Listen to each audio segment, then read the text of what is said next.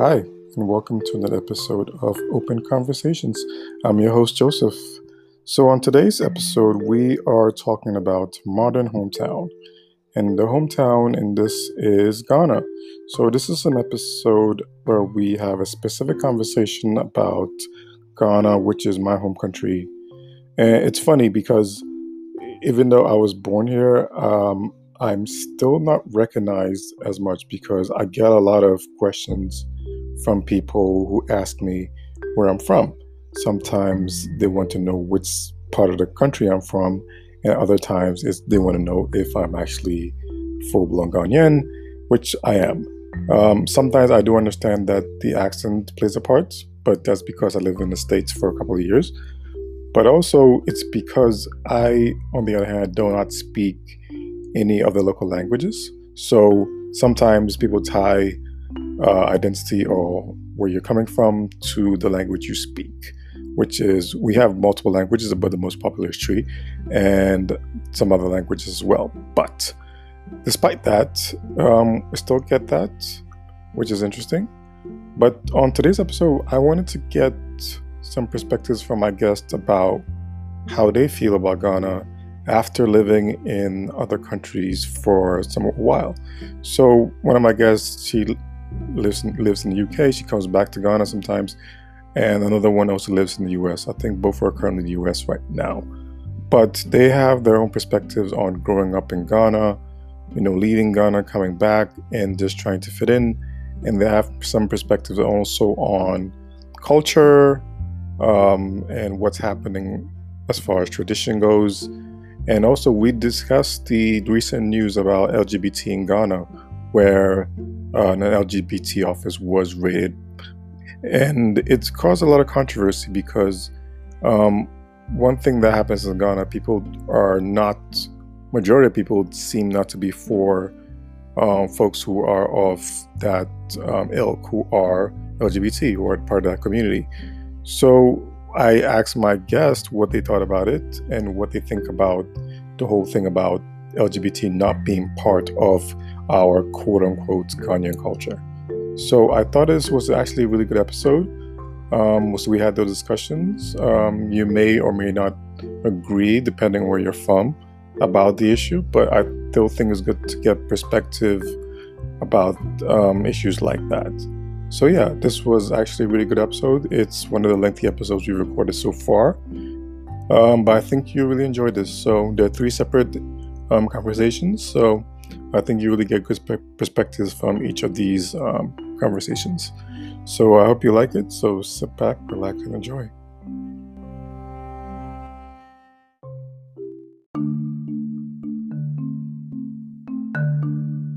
Okay, awesome. Okay, so let me just first ask you. So right now you're in the UK, but the assumption that you were born here, right, in Ghana? Yes. Okay, so when was like the first time that you left Ghana to another situation? Was it UK or somewhere else? So the first time I was about 10 months old, and my mother, my siblings, and myself moved to the UK to join my dad, who was completing his medical training. So my earliest memories are actually from the UK. Oh, And we okay. stayed there until I was I think I was just about 7, just about to turn 7. And then we came back to Ghana, and I started primary school. I started in class 2. Okay. And so yeah, my earliest memories are from the UK, but because I spent the next 12 years in Ghana, I would say my formative years Where have in made Ghana? myself as wholly Ghanaian, regardless of wherever else I've been. Like if you ask me where I'm from, I'm probably never in my life going to say that I'm from the UK, unless I'm trying to pull your legs. I'm Ghanaian, and that's how I see myself. Ghanaian.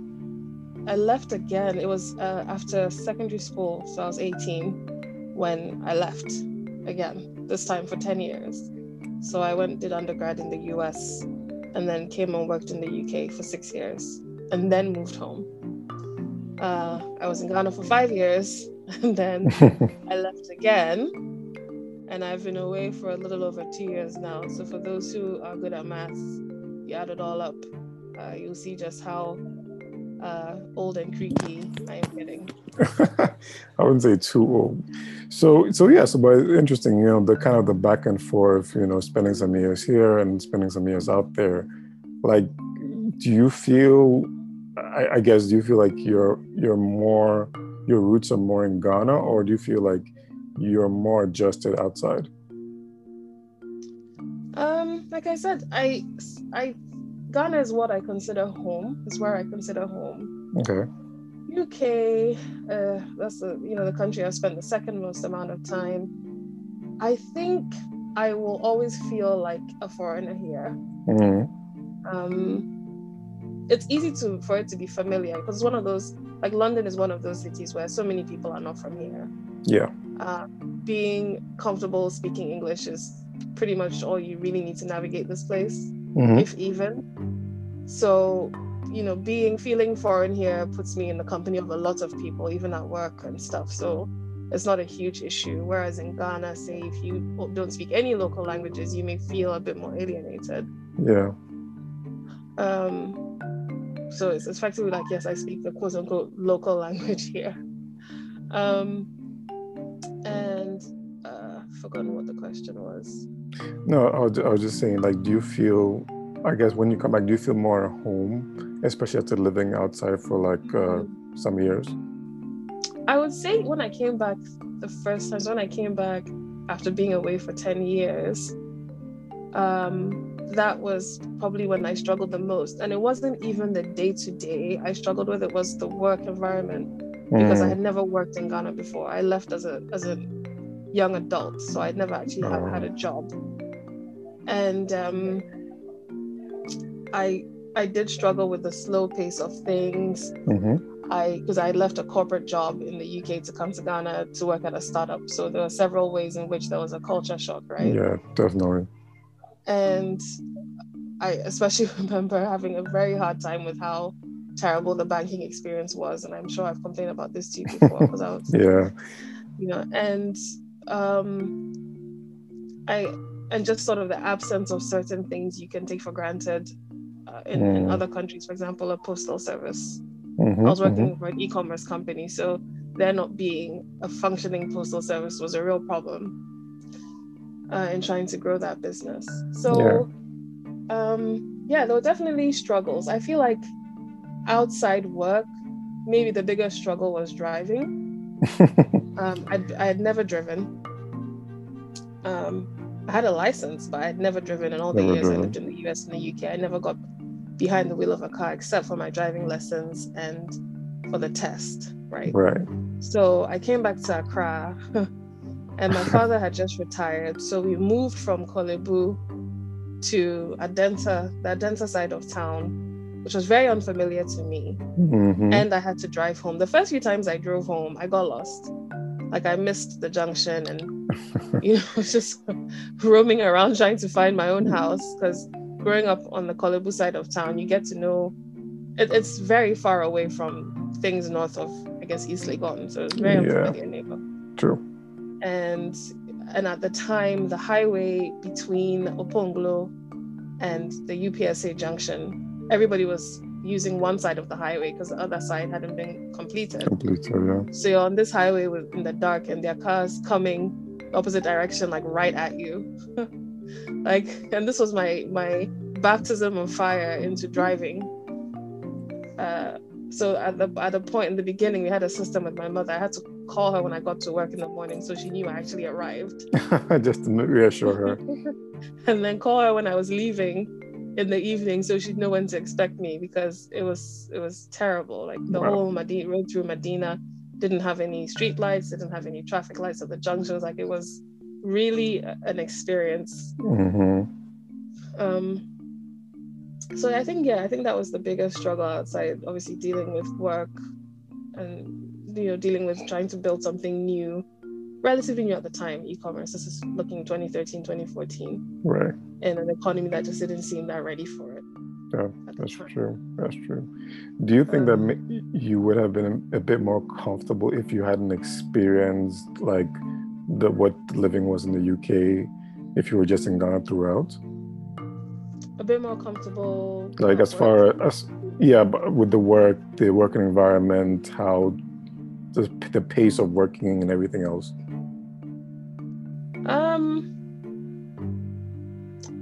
I think so. I mean, I feel like if I had never left, I would probably have gone to medical school and become a doctor. So I would have gone down a completely different path. So it's hard for me to compare just because, you know, it was a complete deviation from what I originally wanted to be and do, like Right. leaving. Yeah. So I wonder, I don't think there was any way in which I don't think there's any way I could have come back and been comfortable right away. That's one thing.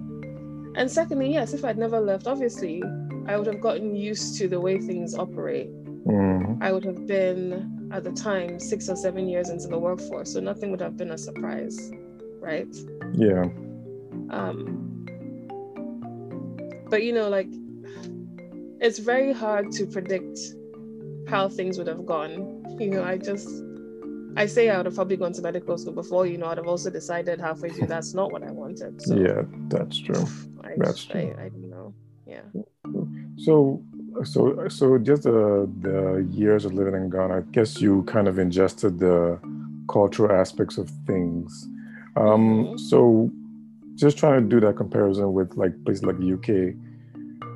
What are your thoughts about how Ghana's culture is and how UK's culture is? Because sometimes, you know, they kind of teach you differently about, you know, work, like you said, working environment, as far as religion, as far as everything else, compared to Ghana, where it's more, I guess, more religious and moral stuff. So how does that compare as far as living in Ghana compared to living outside as far as culture? This is a tricky one, especially because there are a lot of question marks around what culture is. Oh, yes, that's very true. Looking at what's happening right now, where people are using the excuse of culture to oppress members of the LGBTQ community, because their understanding of culture is, I guess, the one man marrying one, actually no, not even one man marrying one woman, because people are trying to defend polygamy. They're about to say polygamy, even as they bash homosexuality. Yeah, so it's about heterosexuality. That's culture in Ghana. That's how people define culture, right? That's not how I define culture. I don't define Ghanaian culture along those lines. So it's hard for me to say, oh, this is Ghanaian culture. It's even harder for me to say XYZ is British culture, because I'm an immigrant here, and a Black one at that. I don't feel especially culturally aware when it comes to what it's like to grow up as a Black person in this country, right. Or what it's like to grow up in this country, period. I came here as a working adult, right? For the most part, like the years I spent here as a child, I was very young, and even though I have very vivid memories of, you know, preschool and early years of primary school, I don't see them through the lens of cultural practices. I was a kid doing kid things, right? So I think when I'm comparing, it's very specific to my experiences and not always to comparing two cultures, right? I don't have similar levels of exposure to the way people live in the two countries. So I don't know. Definitely there are differences in the way we approach things. Like there's an age hierarchy in Ghana where there isn't really an age hierarchy here. Right. That's one thing. There's sexism in both places, but it manifests differently. Certain things are deemed unacceptable in the workplace here that are not as unacceptable in the workplace in Ghana. Yeah, that's true. At the same time, I would say people are generally more familiar with each other at work in Ghana than they are here. Yeah. But that could also be that it's just more ethnically diverse here, and so people treat each other with a bit more suspicion. I don't know. That's just one theory. That's true. Yeah. I mean, you were right about how we view culture. It's so funny. I was thinking about it this week.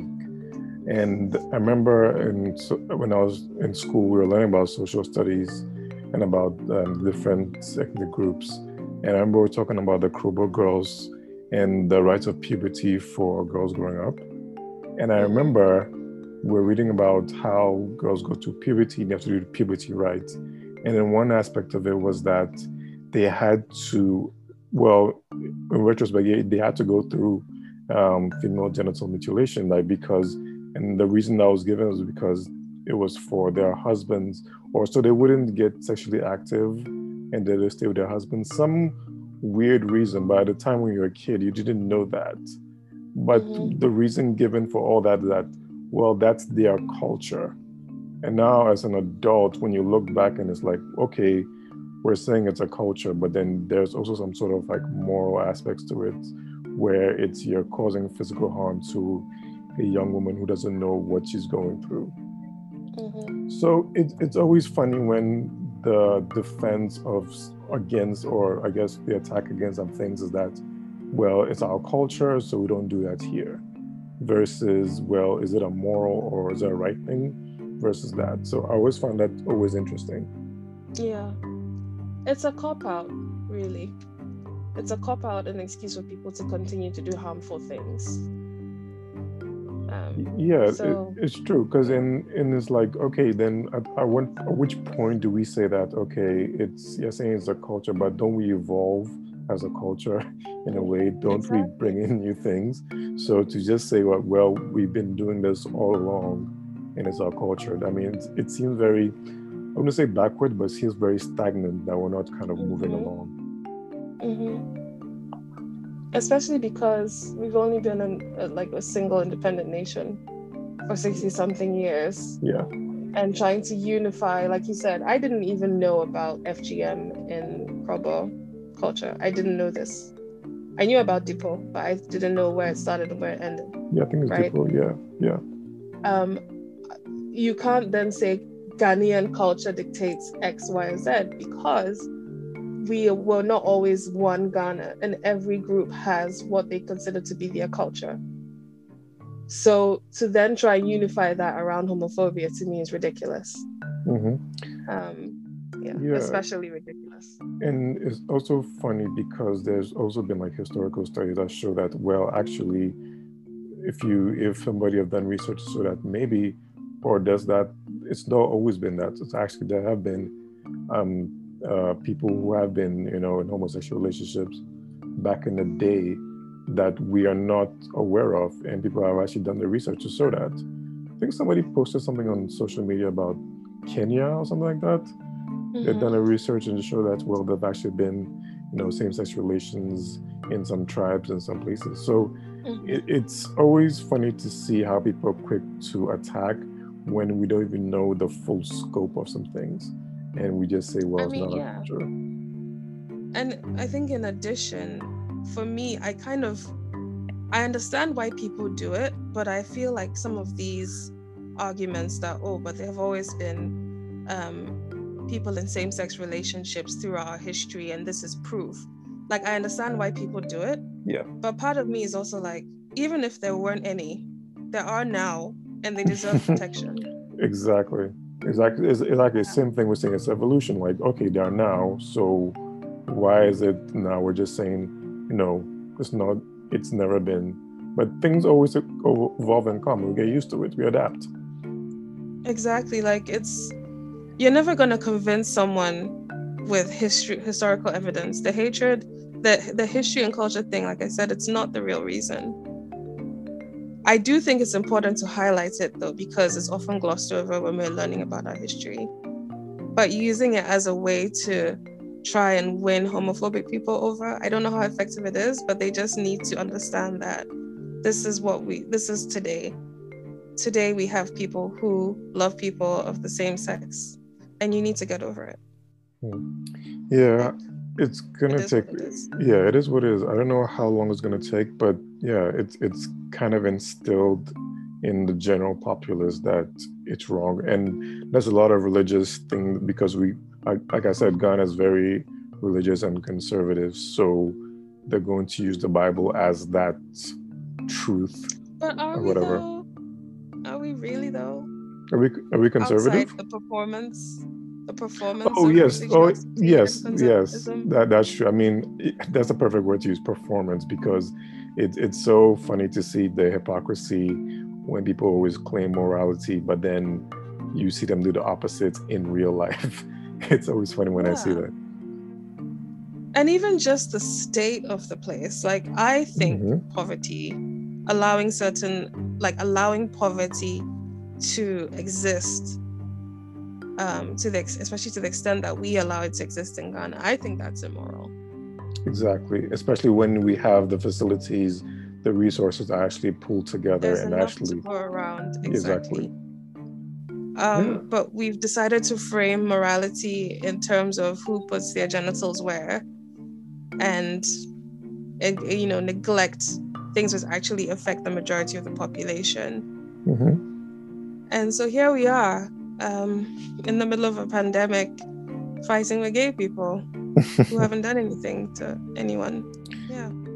Yeah, it's one of those things, and I don't, and again, it's funny because the argument is always that, well, it's a Western thing, and they're trying to impose it on us, and I'm like, but again, it's a globalized world, and whether we like it or not, the fact that that's not true in the first place, and also another thing is that we still take cultures, or we take some cultural things from other places in the world and we use it here. So how come that's Yeah. never pushed against? But this aspect, like, oh yeah, they totally brought it here. I'm like, that's not true. Because Christianity, I can say, was imposed in Ghana. So I don't understand why that's not a bigger deal. I had an argument with someone I grew up with. This was years ago, going back almost 10 years, and he was trying to argue that yeah, it's a Western import. And I asked, like, on what grounds do you think it's a Western import? Like, human beings have been human beings. You can't convince somebody who is not gay to be gay. You can't convince somebody who Mm-hmm. is gay to be straight. Like, it's not such it's not so far outside the normal scope of human behavior that you think it's something that someone has to import. And Exactly. his argument was, well, do I think that when the Ashantis were fighting the British, that the Ashanti men were sleeping with each other on the battlefield? What? And what do you say when someone says that? Like, what's the comeback to that? It's so bizarre. It's such a bizarre, like, Yeah. what do you say? It's like, I what don't if? think I had anything. I was Yeah, speechless. it's such a false dichotomy, like false equivalent. Like, what does that have to do with anything? That's not the argument. Like, this is there's no amount of look at examples of same-sex relationships in history that is going to change the mind of someone like that. Right? Yeah. If there's a way to move along without having to bring everybody on board, that would be great, because you just can't convince some people. That is true. That is true. Like I said, it's instilled. We just grew up and we're taught that this is bad. But again, it's I don't know. It's one of those things that you don't know how to fix, and you hope that people evolve. But again, I'm not too sure. I don't know. I don't have Um, the answers. I wish I did, yeah, but same, I don't same, have the same, same, answers. same. But yeah, I think we can talk about. Let's talk about positives in a way versus Mm-hmm. outside positives. I think one thing I've noticed when people come to Ghana, especially from their cultures, is they say, like, for instance, like somebody comes from the US to Ghana, they say, oh, I like how Ghana is laid back, the food is great. I think one of the main things they always say is the food is great. Mm-hmm. And it's always interesting to hear. I think that's one of the positive things we have as far as, attracting people as far as tourists and everything else. But I wanted to ask, like, is that all we have to offer as a country? Because sometimes I would look at outside countries and say, well, they have really good infrastructure, they have really good efficiency, like things are efficient there compared to here. And I'm always like, am I the one who is not looking at things in Ghana positive light, or is it that maybe I'm looking too positively at other nations? So when you say what Ghana has to offer, do you mean specifically to people coming in from outside? Yeah, or in general? Yeah, I think people coming in from outside, because they see some things here that I don't see as much because I've gone here all the time. But they point out these things, and I'm still kind of saying, yeah, but we don't have this, we don't have that. I mean, so Ghana is different things to different people, right? Yeah. To some people, it's where you get to be a person as opposed to a Black person for 3 to 4 weeks every December, right? You get into whatever club you want. You get to speak as loudly as you want. You get to drive as recklessly as you want. You get to, I don't know, be a freer human being than you would be wherever else it is that you live that has decided that people who look like you don't deserve the full benefits of humanity, right? And I say this without an ounce of shade, because in some respects, I'm one of those people in a way, in that right now I'm back in a country where I have a different set of rights than I do in my own. Yeah.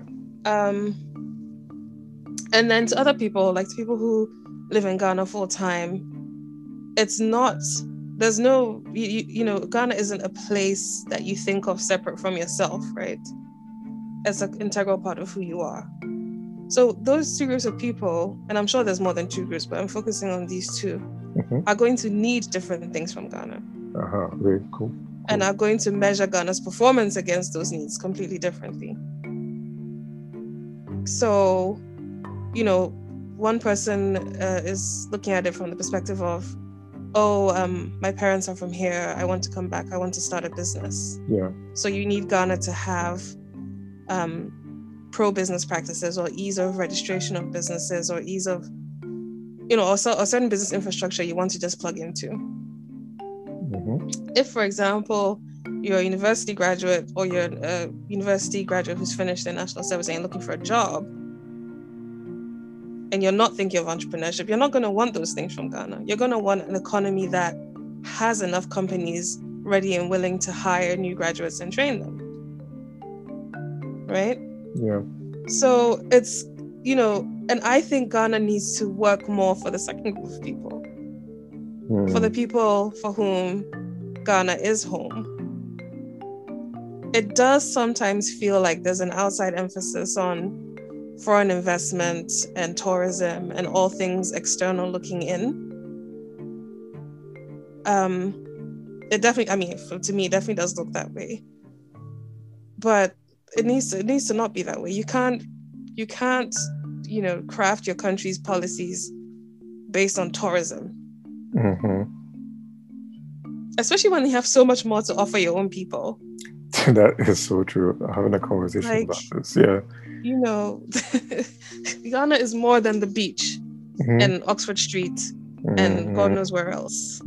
It's vast and diverse and all these other things, and to a large extent neglected, because it's a very Accra-focused country as well. Very. Too much in my opinion, actually. Yeah. So, of course there are going to be positives. Every country has its positives. Of course there are going to be those things. But when you're trying to build, because we're still very much in the building phase, we're nowhere near the maintenance phase. We have a whole economy to build. Yeah. It's not just about celebrating where you're great. Obviously you have to do that, but it's looking at where you could be better or where you're failing, right? And, that's a much less sexy job. It's thankless and boring and mathematical and number crunch. It's just it's not glamorous at all. Yeah, it really not. And sometimes I look at people who, or I don't know if I'm included, but yeah, I kind of look at people who want to kind of leave to seek greener pastures outside. I don't really blame them, because like you said, there's a second group of people, they want to come out and get a job and provide for their family or for themselves, and they're not seeing it here. So they're going to seek it externally, go to another country to do it. So, in a way, I totally understand them. And if they want to do it and come back, that's great. But if they want to go out and not come back too, I don't really blame them as much because of what they're looking for. I mean, maybe I'll regret saying this out loud, but I don't think any Ghanaian owes it to Ghana to stay if the country is not serving them anymore. Yeah, I think I also agree with that part because sometimes this type of patriotism that people, or I don't know if it's patriotism, but it's like, well, I was born here, so I'm supposed to do something while I'm here. And I'm like, yeah, but you can also, if you want to live a certain life, and we live in a globalized world, you want to go out and do something else. Nobody should hold you down for that. Yeah. I don't believe in reincarnation, so I think you get the one life. Yeah. And you should live it as best as you can. So if that means leaving Ghana, leave. After all, what? The population is growing so fast. I think we're closing in on 30 million now. Yeah, that's the estimate now. I think when I was in school, it was 23. We're replacing fast enough. I think if you want to go, you shouldn't feel bad about going. True. Yeah, shouldn't feel bad. That's true. Okay. Not to have this conversation too long, so let's kind of wrap up with this last question, and it's kind of going to be a hypothetical. So if somebody put a gun to your head and said, okay, you have to choose where you're going to live going forward, which would you choose? Would you choose to come back to Ghana and stay, or would you stay where you are for the indefinite time you're there? What kind of question is that? It's I know it's an either or question. I know it's a tough question, but you can actually you can choose not to pick either choice. Let's see. And so what are the rules? If I pick one country, I can never visit the other. Yeah, like the thing is that you're gonna pick which country where you're probably gonna settle down if you want to start a family, work, all that stuff. But going to foreseeing future, this is what your path is.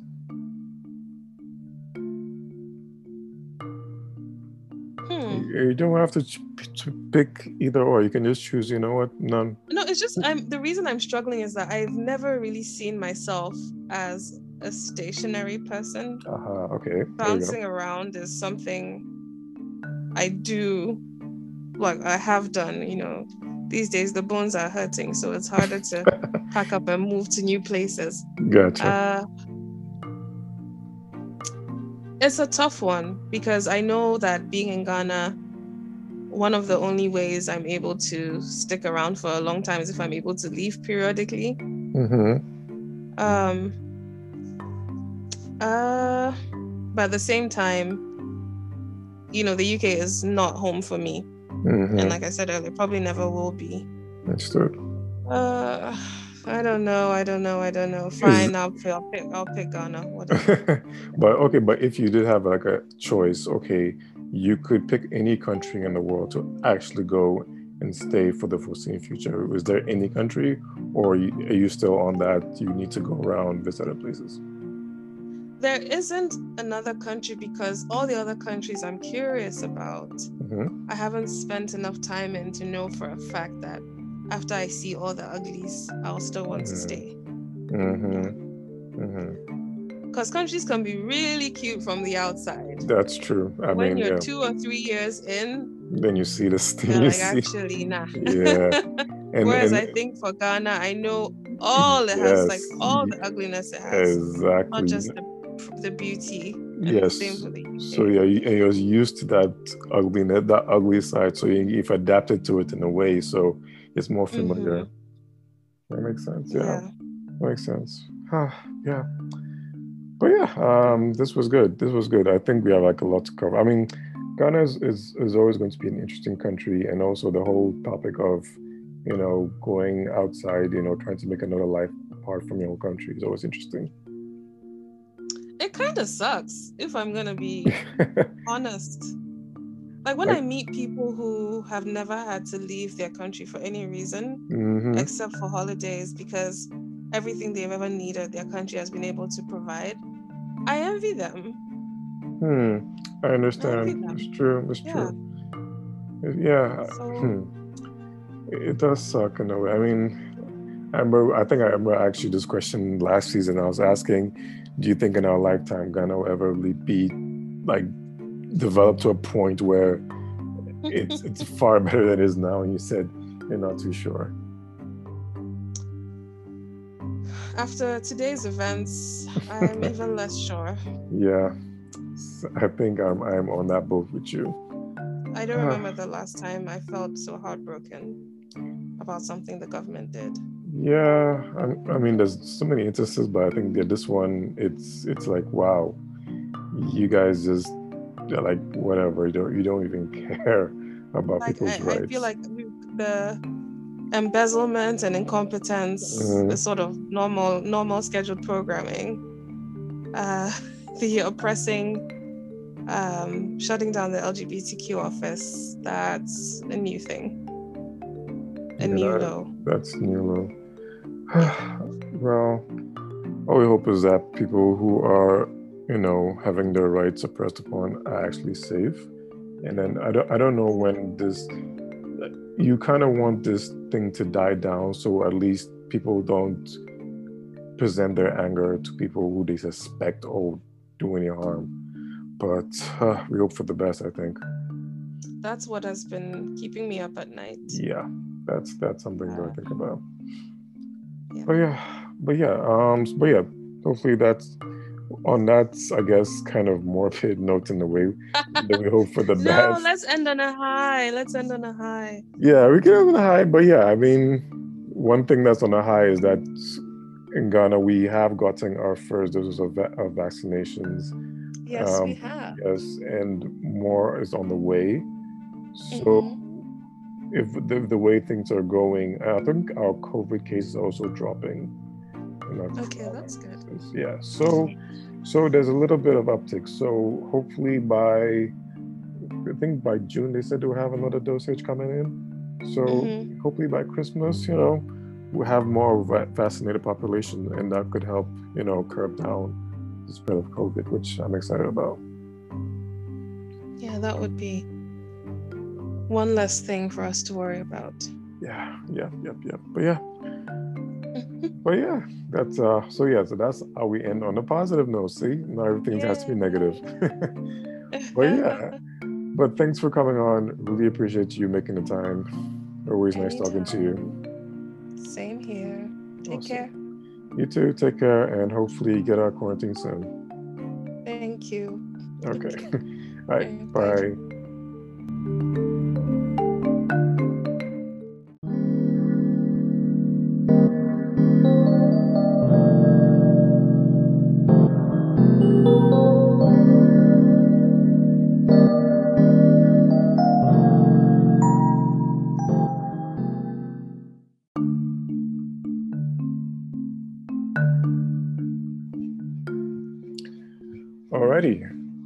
Cool. So, it's just to get off the bat, I just want to know, what was your first experience leaving Ghana, or basically, were you born in Ghana and did you go out, or were you born in Ghana, then you left, or were you born outside and then you came to Ghana?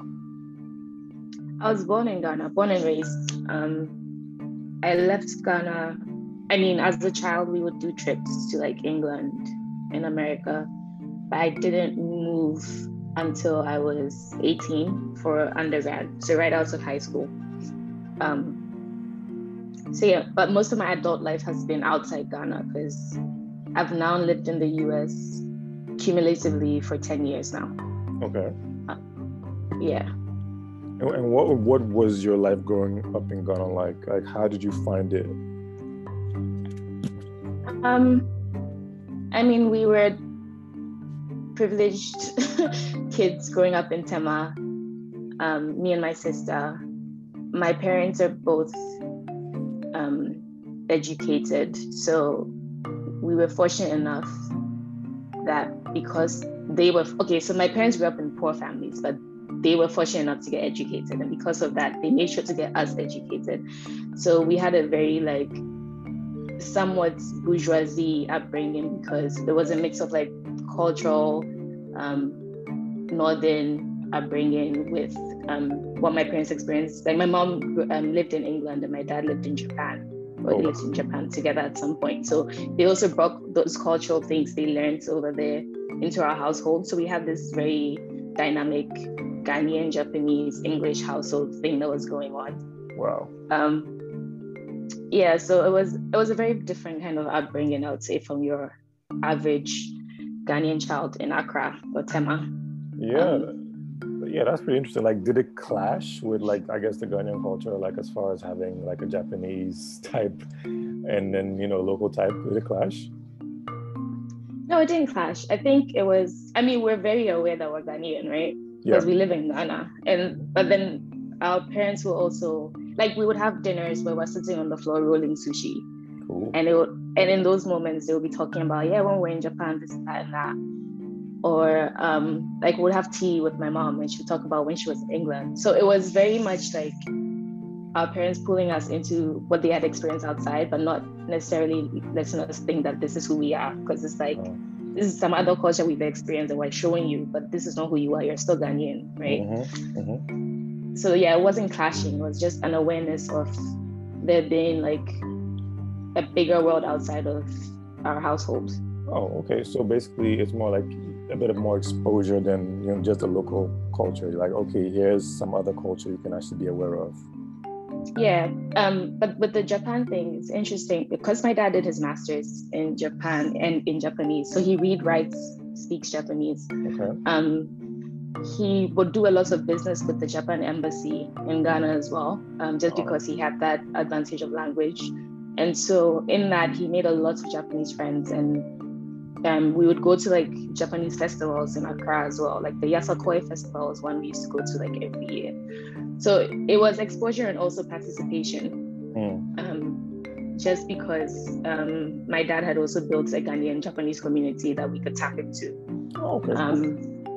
Yeah. Okay, that's cool. So like growing up in Ghana, like, so as you said, it was just Ghanaian. Like, did you find yourself like getting involved with the culture a lot, or did you see it as totally, did you feel like you're an outsider in a way? Like not necessarily outsider, but did you find yourself having issues like belonging to the culture? Or yes, 100%. Okay. 100%. I think I remember this experience in primary school. So in our household, we would speak English. And we had DSTV, like the very yep. I know what you're the very middle to upper class Ghanaian household where like you're not even watching local TV, so you're very somewhat disconnected from Ghanaian culture unless you're in school physically or like you go visit someone or sleep over somewhere.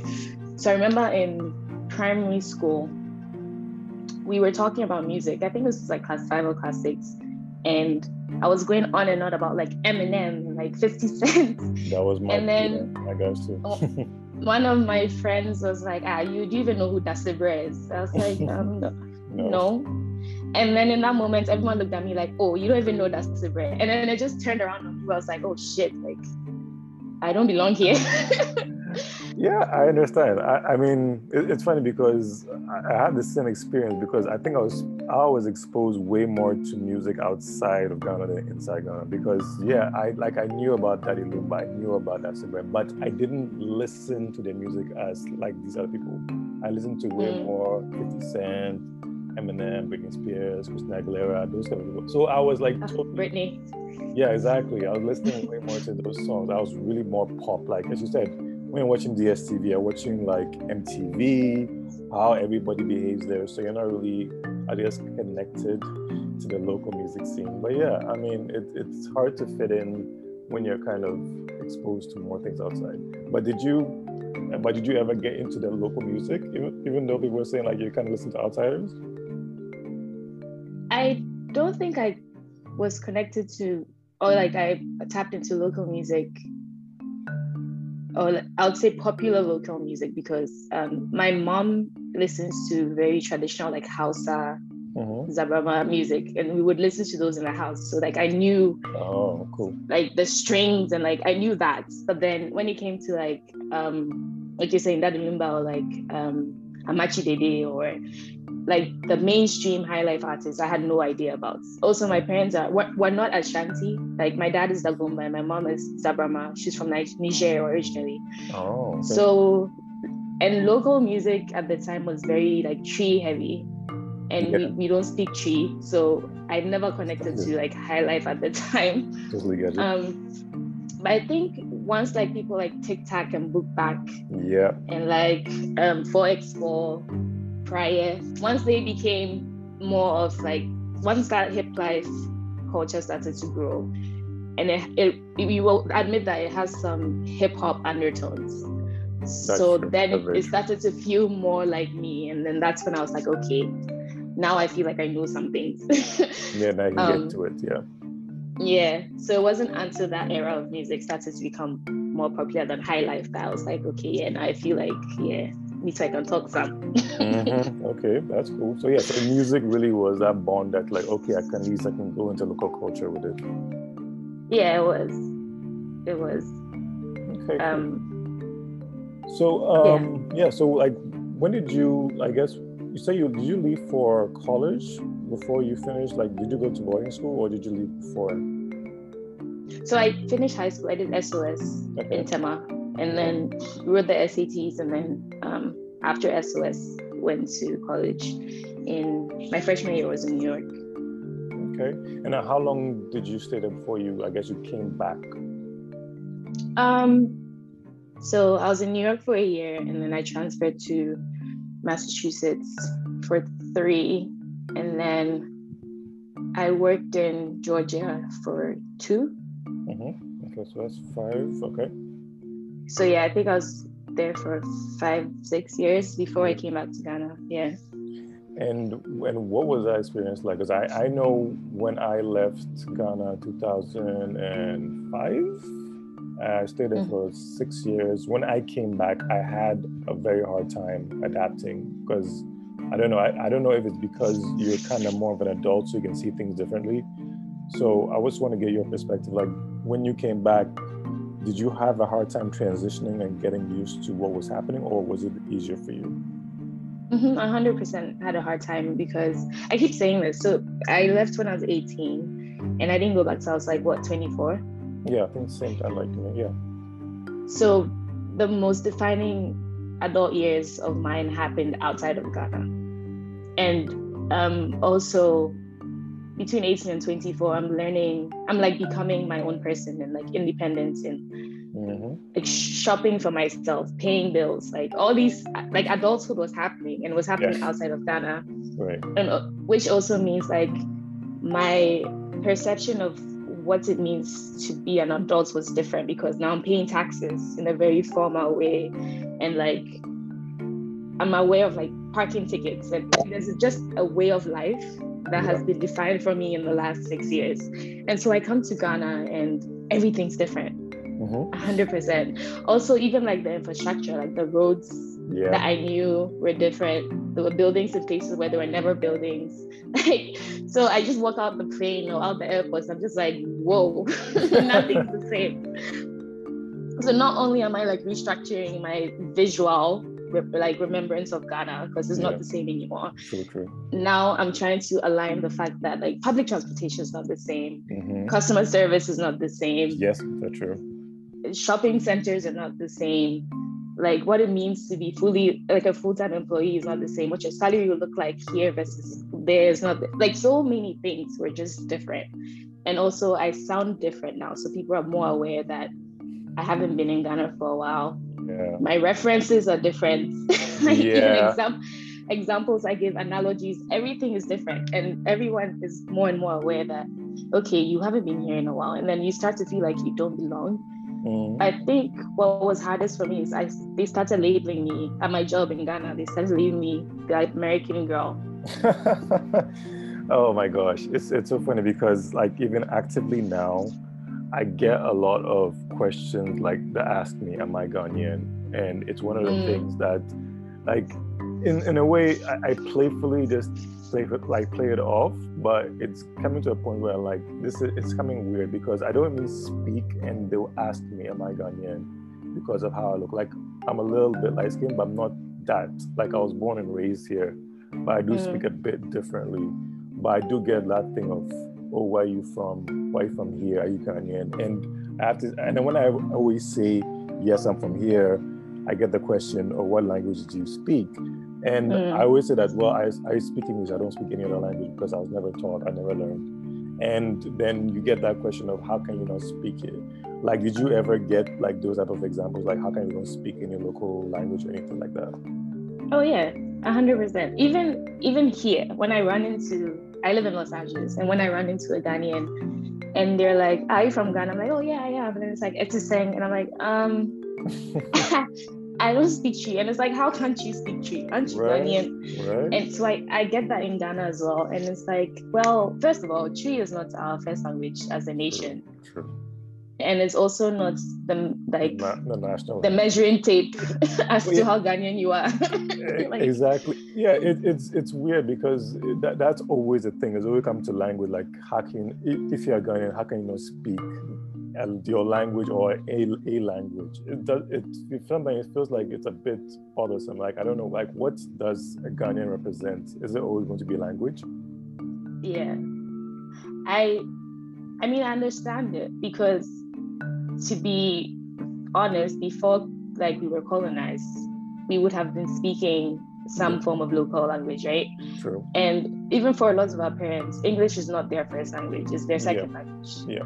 And so I get why, as a Ghanaian, like the purity of your Ghanaianness will be a measure of which local language you speak. I can understand that. But at the same time, we grew up in a generation where everything we're taught is in English in primary school up until high school. And then there's one class where you're learning some other language, possibly, like in the BEC system, right? Yeah. And that one is not even about how fluent you become. It's about getting a 1. So True. The system has changed such that, like, even like journalists and like politicians, we hail them for how big their English is and like what words they use in their speeches. So it's just ironic that we have, like, English has become such a huge part of our culture and like a measure of your intelligence, but somehow it hasn't become a measure of how Ghanaian you are. Yeah. And the two things don't reconcile for me at all. And I think it's a conversation the nation has to have. Like, we need to come to an agreement as to what English means to us.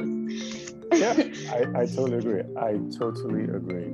Yeah, because that debate keeps coming up and down. I'm like, it's getting a bit tired. I'm like, come on, guys, it can't just be language. Like, what does language really mean? But even with, I think, like, even with this thing, the culture thing, because like I was having a different conversation with somebody recently, and we're talking about like culture in general. Like, Ghanaians always say, this is our culture, this is what we do in our culture. And when you live outside or in a different country, they have their own type of society or their own culture. Do you feel like being exposed to another country and kind of being in that culture and then come back to Ghana, do you think there's a clash? Because that always tends to happen. Like, you go and learn something and you think it's a bit better, so you think that it should be evolved here in Ghana as well. Do you think that there's a clash? I think for me, it's like, how do we define culture? Because we've reached a point as the world in general where there has been a lot of assimilation, such that you cannot pinpoint as to where something came from, right? Because an example would be me having piercings and tattoos. Yeah. Where I go back to Ghana and my auntie sees me and it's like, yes, what is this? This is not our culture. And I'm thinking, well, if you go to some village in probably Upper West, there's some young girl who probably has a nose piercing or some kind of local tattoo. So, like, what are you describing as our culture? And then if you take, even if you come to the US and then you see piercings and tattoos, like, a lot of that came from like the Samoan Islands or the Netherlands or the Philippines. Like, all of these things where where you stand on the land and say, this is not our culture, a lot of those things didn't even come from that land. So what are you talking me about. I think that for me, that's where it gets difficult. And even with this recent, I don't want to call it an argument because it's just a human rights violation. Like just the violation of queer lives. It's been very difficult for me where like these big people on the radio say this is not our culture, because then they tie it back to Christianity, and it's like, well, Christianity is not your culture either, because it came from the Middle East. Yeah. Which most of you forget. Yeah, because I was having the same conversation. I'm like, we didn't have Christianity. They came, when the colonizers came, they actually brought that like religion to us, and we kind of were, I guess, I don't know the word, but yeah, we were colonized, and they just said, here's your religion, so you have to be Christian. So that's what happened. So it's not necessarily our real culture when you think about it. We had traditional gods here. So what are you talking about? Yeah. And so culture for me, it's a very, first of all, I feel like we abuse the term culture because we use it without tying it to a definition.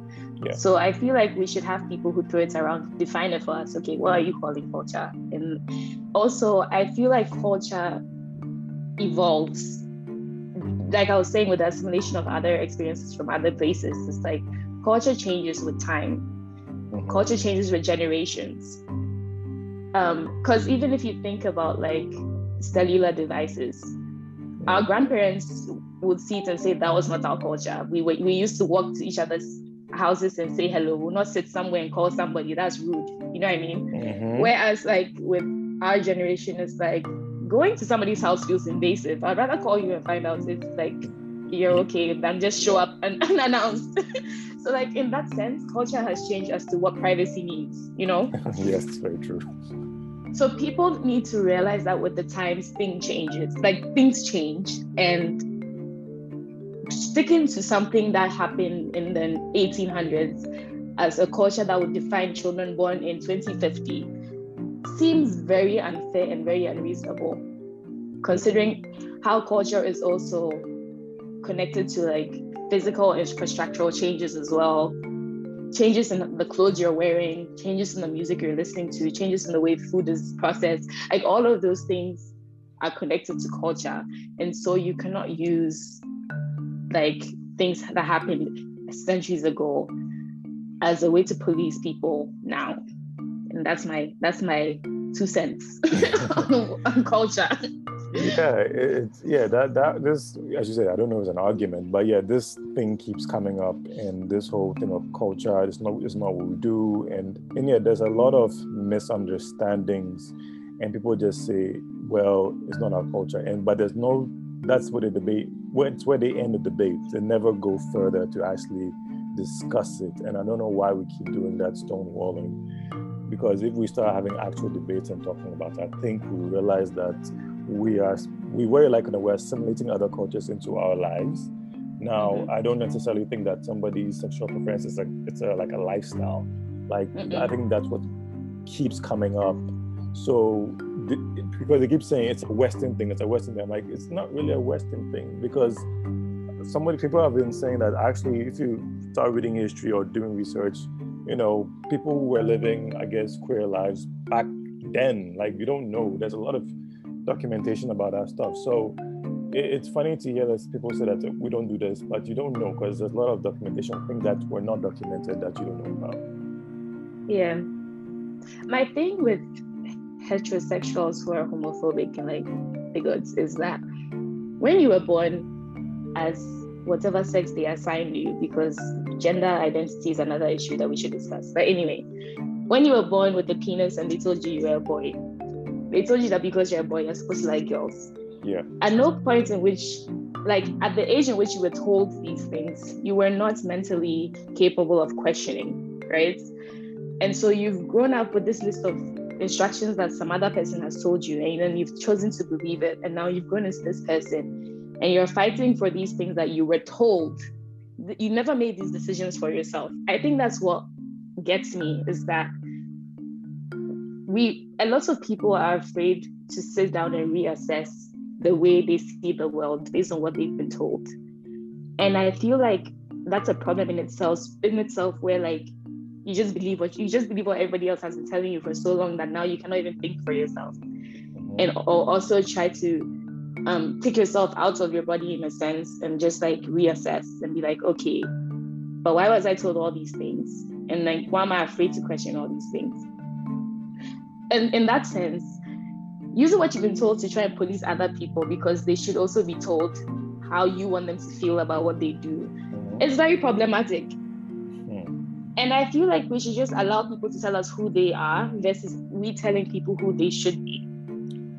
Yeah, it's that's true. I think how we're raised in Ghana, I think what happens is that it's very, like I always say, I always tell my friends that I think Ghana is more conservative than we know because people have some certain tendencies. So we don't like to stray outside our comfort zone or our bubble because for some reason it's ingrained in our head that this is how we're supposed to go. So in introducing some sort of, I guess, not new in quotes, but these concepts is going to destabilize or change the way we go as a country or whatever. But it's not necessarily true. But again, that's how we're raised. I don't know how it will change. It might change in the future. I'm not sure.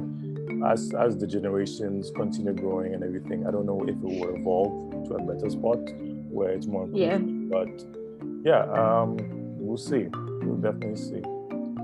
I don't have any hope that things will change anytime soon. And that's because, like, and as much as we like to think we're progressive because a small community of Ghanaians on Twitter are saying the right thing, like when you go into actual Ghanaian communities, the hold that religion has on us as a nation is very scary. And it's the same thing I was saying earlier about being told. It's like you're born into this family and you say, okay, we were Christians. And then you're born into another family, it's like, okay, we were Muslims and this is what we live by. And so suddenly your whole future has been laid out for you. Determined basically. Yeah, just because you were born into a family that happens to be this religion. And so, like, even people our age who are supposed to be more open-minded, or even Gen Zs who are supposed to be breaking all the rules, when they are born in a small village in Cape Coast or like in the central region, they are being born into a very structured family system, and which doesn't allow them to see beyond anything else. And so it's like, until open-mindedness is spread out throughout all the little parts of the country,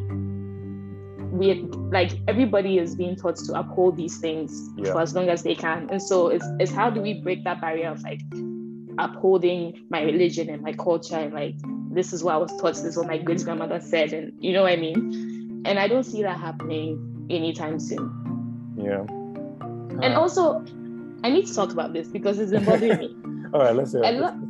A lot of these Twitter advocates and progressives are only advocates and progressives on Twitter. And once they're outside that circle of safety and they're with their actual friends from like Gehe and Fansipin, who are very bigoted, they don't say shit. Because it's like in that circle, in that space, you don't feel safe anymore. Right. So, and that's not anybody's fault. It's just a society at large. Like, this is what the society is. You can't, if you can say online, but actual society, when you're living, you are different. You have to conform. That's the word I look for, conform. Exactly, conforming. And it bugs me so much, but then I don't know what the solution is because, to be fair, like protecting yourself in your space in an environment where you are like minority and you know that if you say something, it could be harmful to you is very important. But at the same time, it's also the reason why these conversations are not being had with the average Ghanaian, because it's like you're afraid to say exactly how you see the world because then it can be used against you. And then it also makes it unsafe for like queer people, because even though online you're free to be yourself and like dress the way you want to dress and talk the way you want to talk and use the pronouns you want to use, it's like once you log off of Twitter and then you go and visit your family somewhere else, suddenly you have to be a straight man. you have to hide it basically.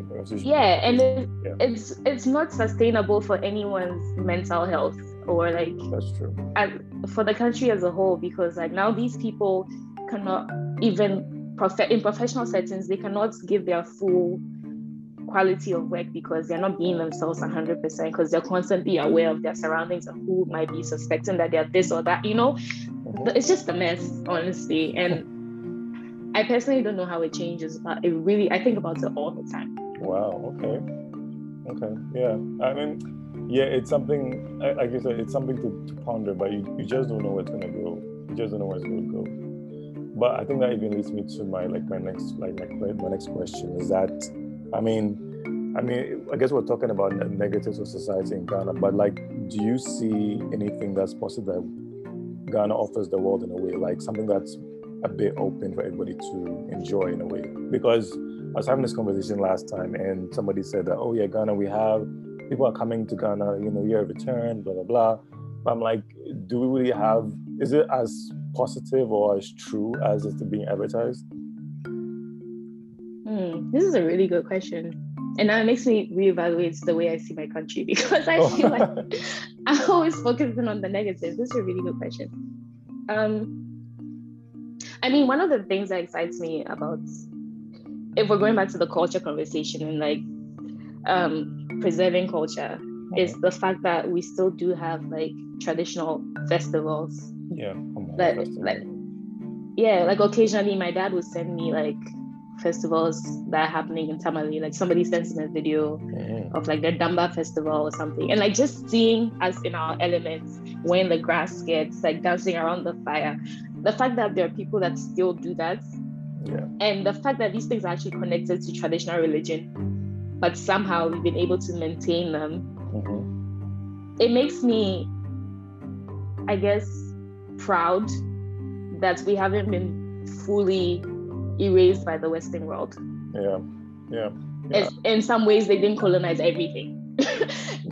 I mean, to be fair, even during those festivals, somebody's wearing jeans. So like, there's a way in which the white man is represented or whatever. But just the fact that we still have these festivals gets me really excited.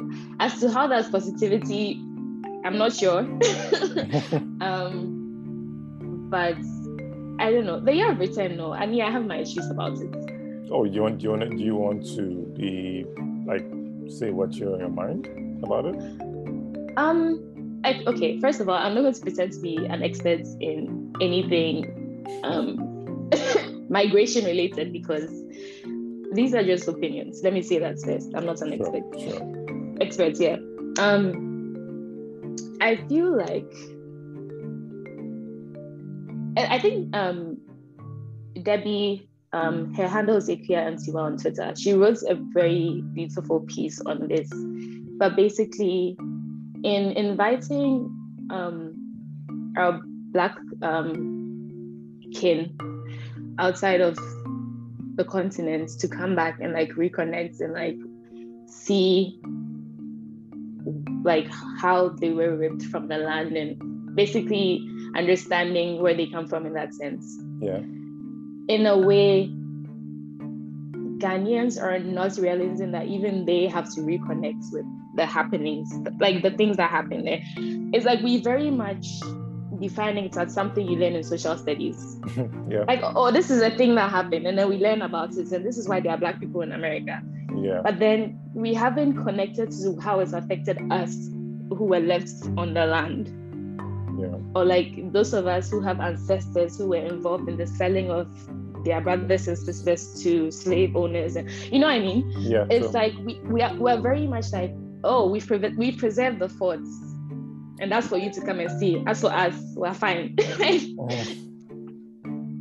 And so the year of return should have happened such that it wasn't about us faking some knowledge that we were giving to Black folk. It should have been all of us trying to sit together and deal with the tensions of what happened with the slave trade. The fact that now there's this like Africans are not Black people conversation that's been happening. The fact that Africans think Black people are lazy and they've had this opportunity to be in America and they're not doing anything with it. about And then Black people too are like, Africans happen to be on the continent, but they're all poor and they're selling everything to the whites. Like, we just don't see each other At with all. any kind of respect. Yeah. And all these conversations and reconciling should have happened with the year of return. It shouldn't have been a welcome to Ghana. Now you can vote. Like, and then what happens?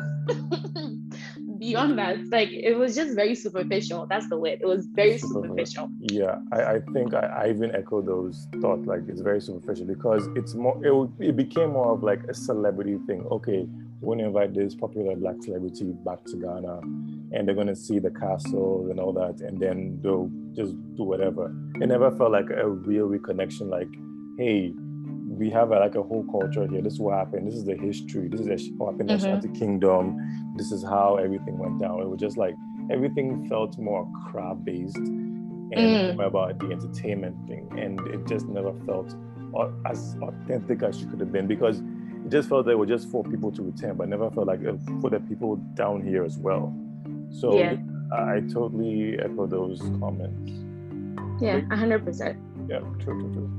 Okay, so let me ask this last question, and it should be an interesting one because I asked somebody and she couldn't give me a straight one. But let me ask you. So if I had to give you a choice, let's say gun to your head, if you could come back to Ghana and stay for the rest of your life versus staying where you are or another place of your choice, which one would you pick?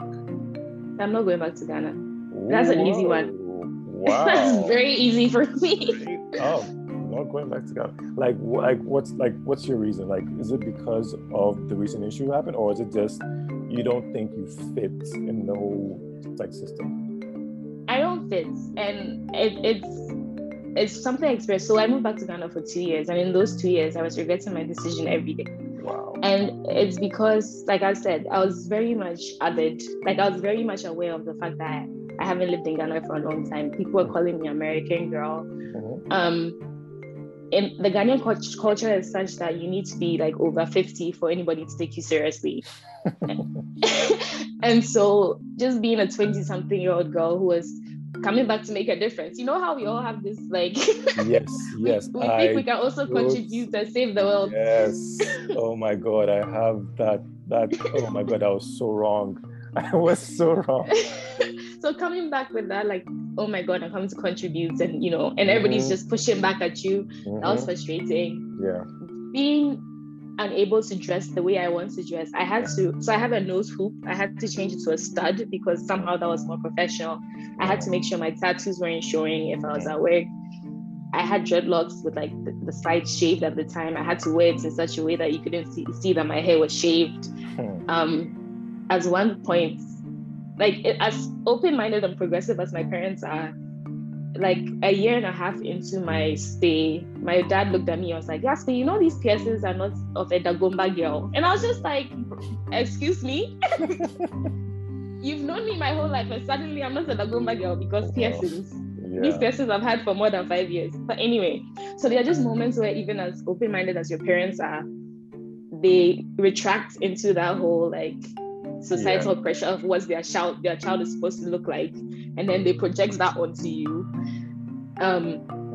Like financially, unless you have like a master's or PhD, nobody respects your actual experience as something that you should be paid for. Yeah. Also, on top of that, like I do identify as queer, and so I feel like I would be unsafe if people found out that my sexuality was not heterosexual. Also, my partner is non-binary, and so the two of us in Ghana, it's just an unsafe environment, and I wouldn't put somebody I love through that, you know? Yeah, that situation. Totally get it. Yeah, it will be hard. It will be hard, I guess. It's also, I want to live on an island. That's my dream. Yes, I think I'm on that boat too. An island with no people, or maybe some people, but not too many people. Yeah, an island is like the perfect scenario for me. Yeah, and Ghana doesn't give me that. So I mean, I love the country as the place I was born and the place that taught me a lot of things. But I think I tweeted this recently. Just because you were born somewhere does not make it your home. And Ghana has not felt like home to me. Yeah. Ever. Yeah, it's so weird. I was having the same thing with my other person I was talking to. We said the same time, like it's just you just never feel at home. You don't connect, and you don't feel like this is where you should be, even though you're born. I always say that even though you're born on the place, it doesn't necessarily mean you have to be patriotic and support everything the country goes through. Because sometimes you may want to go out and explore and see where you fit in, and nothing is wrong with that. And you should never feel guilty about that, because people won't feel good like, oh, come back to your home, do blah blah blah. But it's like, no, it just doesn't work for everybody. Some people want to come back home, that's fine, but not everybody wants to do that, and it's fine too. Yeah. And I think we're talking about people wanting to leave Ghana because they want to do other opportunities, and I think that's also fine. Let them go and find what they want to do. If they don't find, they can come back. Yeah, 100%. And honestly, borders are arbitrary. And like immigration rules piss me off, because I feel like as human beings on the earth, we should be allowed to occupy the earth as we see fit. Like, we're citizens of the world. Yeah. And it feels very unfair and almost like dehumanizing to force people to be in one corner of the world and not see other things. Okay. And so being stuck in some village in Brown Ahafo, is Brown Ahafo still a region? I don't know, the new regions. They changed it. Oh, I think there's Bono something. Yeah. So being stuck in some village in Bono is when you can go and see like the Taj Mahal or something. But everybody's like, oh, you're from Ghana, so when you go, come back. Like, it doesn't make sense to me. Or like a lot of us who left to go to college, it's like, oh, when you go, then you learn, then you bring it back and help us. It's like, you people don't even want to help yourselves. Then me, I should go and come back and help you. Why is it on me? yeah, because you've gone out and you know the law. I'll come back and help your country. When I came back to help, they didn't want me, so I've gone again. It's fine. I tried. You tried. Hey, as long as you tried and you did your best, hey, you know what? Nobody's gonna blame you. It's totally fine. But but this has been good. Really enjoyed this conversation. I love hearing people's thoughts about where they're from and what they think about the country. But yeah, it's one of those debates where we're having about your hometown versus where you're born and where you want to live. So I got you. Yeah, I appreciate having this conversation too. I think it should be had more often. I agree.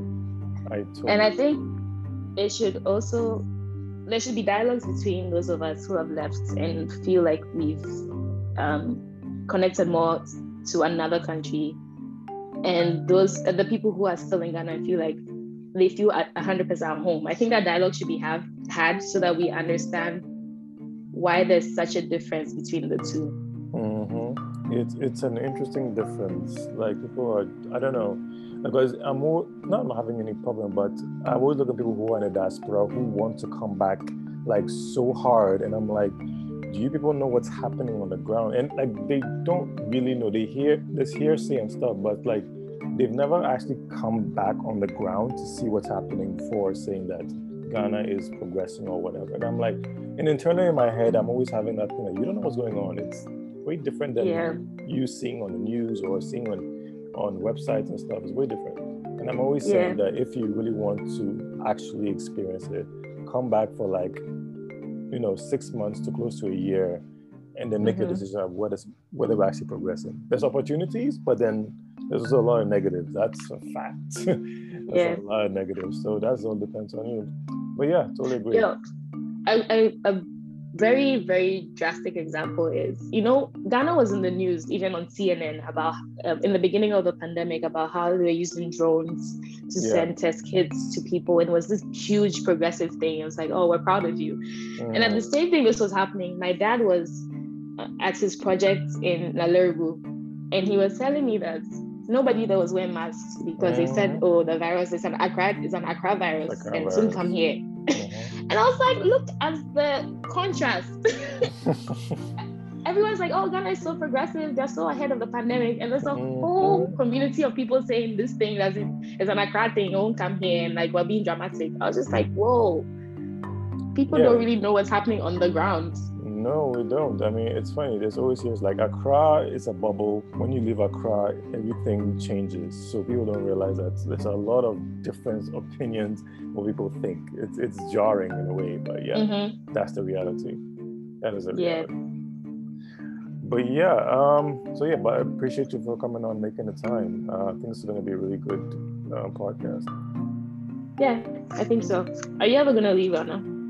What's that? Are you going to leave Ghana, do you think, like anytime soon?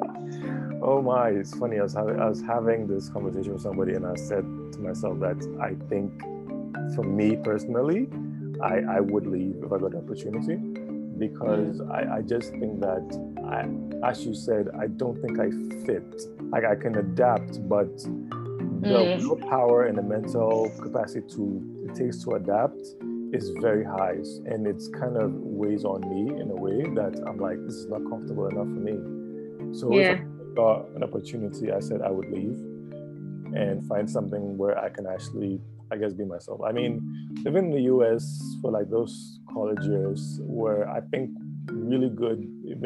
I realized what skills I had and what I could contribute versus coming back and then seeing how hard you had to work for like the littlest things. So yeah, I think I would definitely leave if I got the opportunity. Yeah, what you said about adapting really struck a chord with me, because I do feel like the 2 years I was in Ghana, I was basically staying afloat. Like, I never actually settled. It was just a lot of like, okay, you're here now, so act this way. It was very much, it was code switching, ironically, but like, yes, in a country that's supposed to be your home. Yeah, exactly, your home. You don't even feel at home. Whereas with all the racism and stuff over here, I don't feel like I code switch as much, which is very ironic. I know, right? It's just odd. Like, yeah, you can actually be, you can be yourself actually in a way when you think about it. You can be yourself more there than be yourself here. Yeah. It's odd. It's very odd. But yes, it's kind of sad. But anyway. We will persevere. We'll move on and persevere. Yeah. But yeah, thanks for coming on. We appreciate it, and we need to like contact each other more just to keep track of what's happening here and there. I agree. Thanks for having me. You're welcome.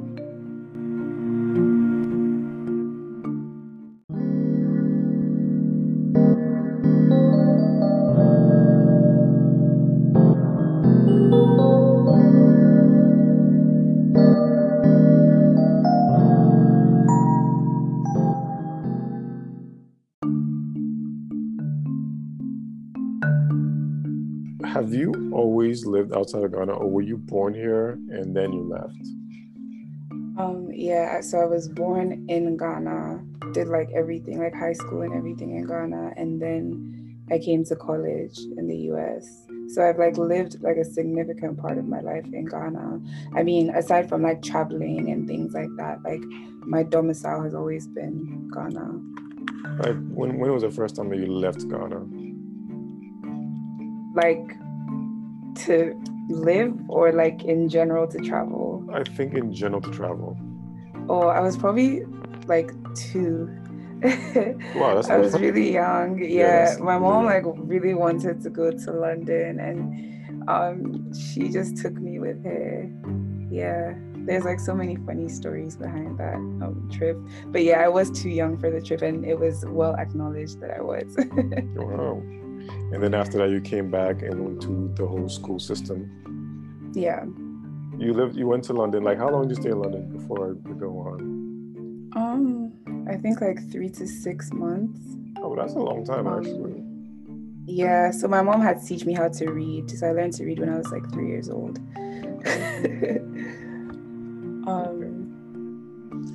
And when you came back, like, did it affect how you were raised, or were you kind of raised, I guess, how everybody was raised? You went to school, you cut your hair, or was it different for you?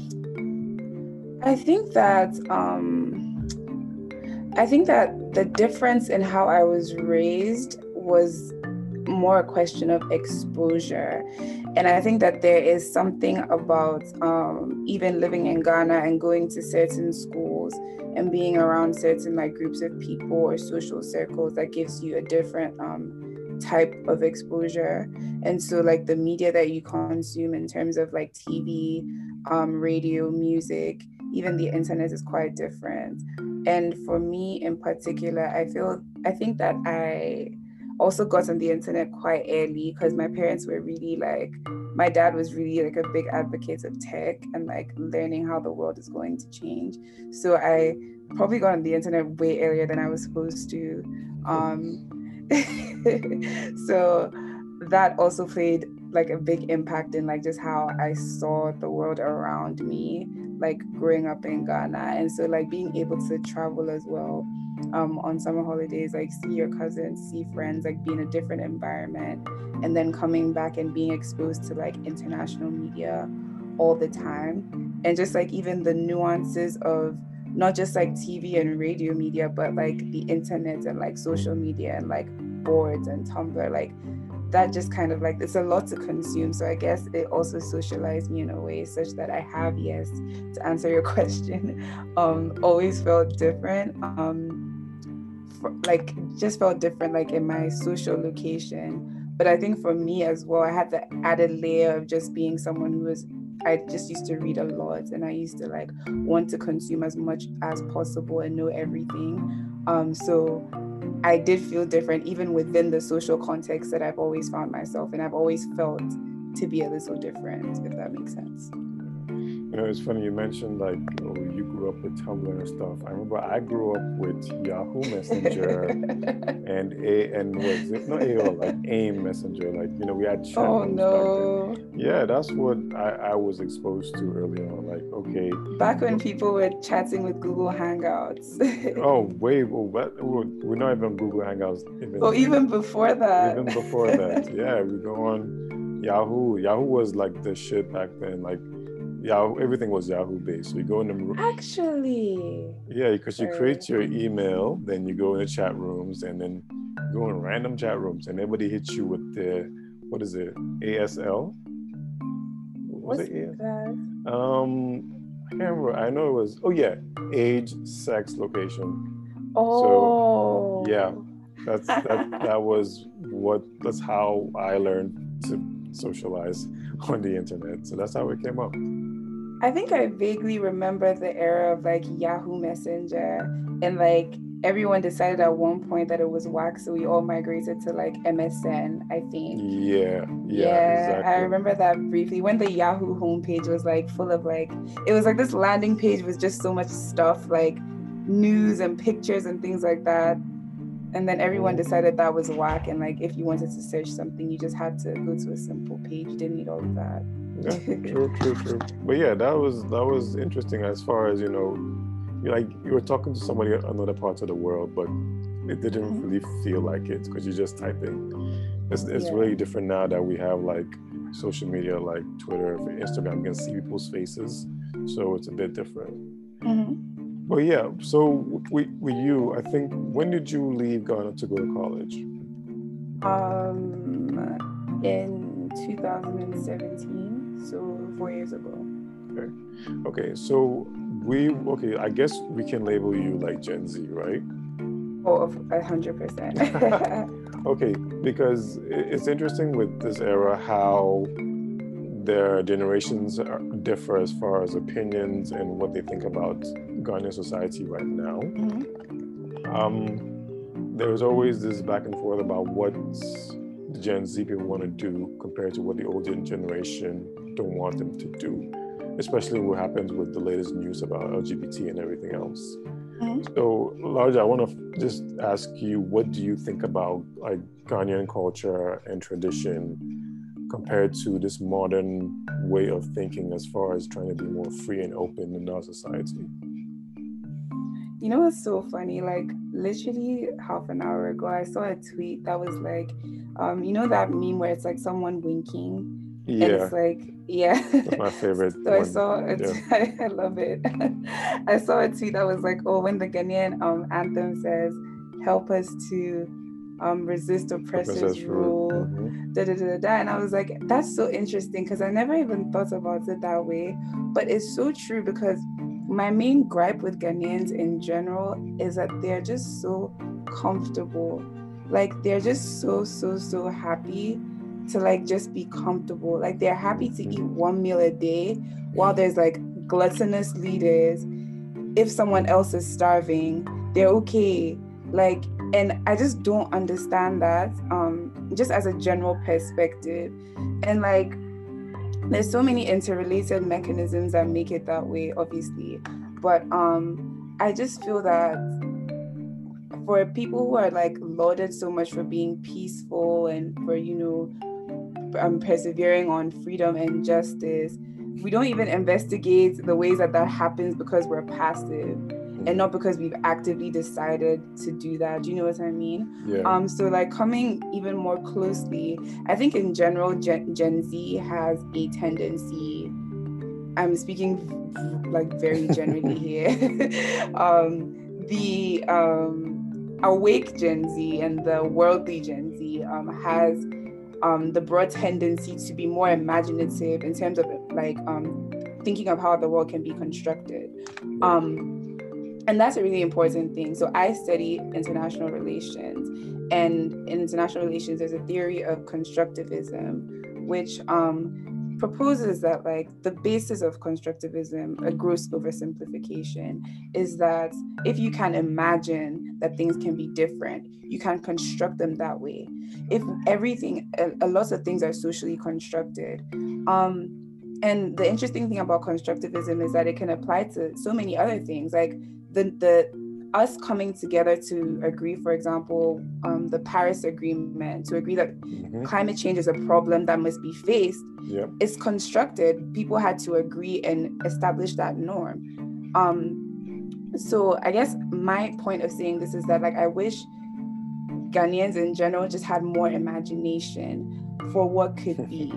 And we're just more willing to challenge that, like, just because things have always been done this way doesn't mean that they should be this way, or that it doesn't benefit everyone to investigate whether they should be there or to even improve them. Just because like something is the case, just because something is traditional, something is cultural, like, is it relevant to us today? Or people repeat certain narratives and it's like, okay, like this thing has been said over and over again, but does it really make sense like that? Like, and I just get a bit like agitated sometimes because I am the type of person who's always thinking about the best way to do things. And so it's so infuriating and frustrating when people just seem very like content to be stagnant. And in recent developments, I don't know if this has just been a trend or if it's because I am now becoming like socially and politically aware, but I've just like noticed so many potentially dangerous things that we let slide under the radar because no one really wants to make the agitation necessary to address them. Like the issues with Atewa Forest, just the general issues with allowing foreign people to come.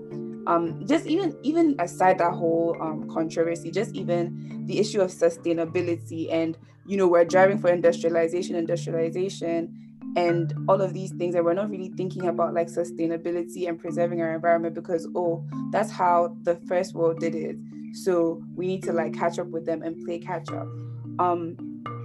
And now, like, even coming more close to home on this whole LGBTQ plus thing, it's like, how do you not see the potential problem in all of these gross, like, human rights violations here, right? And the potential problem on the basis of your identity being discriminated, and harmed and put in harm's way. Like, how do you not see that that's a fundamental problem, and that once like someone's inalienable rights is alienated, that poses a problem for all of us. Like, it's like like I said, everyone is just comfortable to maintain things like the way they are. And so even when I've been having discussions with people about moving back, and I've tried my best to like, just learn as much as possible, and the dominating narrative I get is, don't bring your expectations here. Like, lower your expectations. It's going to frustrate you. And I mean, it does get to a point where it's a coping mechanism and you just have to accept the way that things are so that you can survive your environment, right? But then at the same time, it seems as though everyone is very comfortable and that's the way things are, so adjust to it and adapt to it. But that's the way things are, so let's do something about it. that's just like my general overview of like my experience, I feel like. Yeah, that's true. I mean, largely Ghanaian society is very, like you said, very laid back. So we don't really push a lot of things, or we don't, I think the word is, we don't experiment or try to go above and beyond fear. Like, do you know that I think there's an allegory about the caveman who's always in his cave and always comfortable. Like he doesn't want to venture outside because he's afraid of what's out there. So I feel like it's the same with Ghana in a way, where we don't want to go outside our boundaries and experience whatever is out there because of some weird fear we have.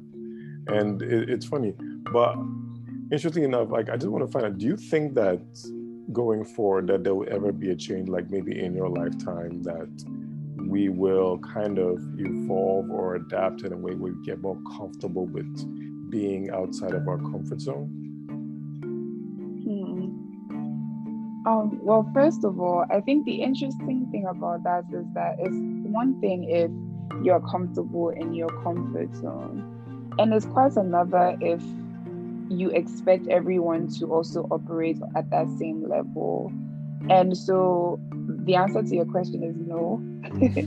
I don't think that that's the case because as we've seen here, even like in recent, given everything that's happening, not only are people not willing to sort of push the bounds and shake the table to like make progress in all respects, they also have a certain type of resentment for those who actually are loud and like speak up and speak out and voice out. And I'm saying this because even like on the internet, I see often like there's some journalists who just regurgitate and copy and paste like very poorly written articles and that are not even researched or whatever. And there's journalists who do their research, who are very critical about powers that be and social mechanisms in the country, and they constantly get a barrage of hate, a barrage of insults, a barrage of like attacks. Like, why do you always have something to say?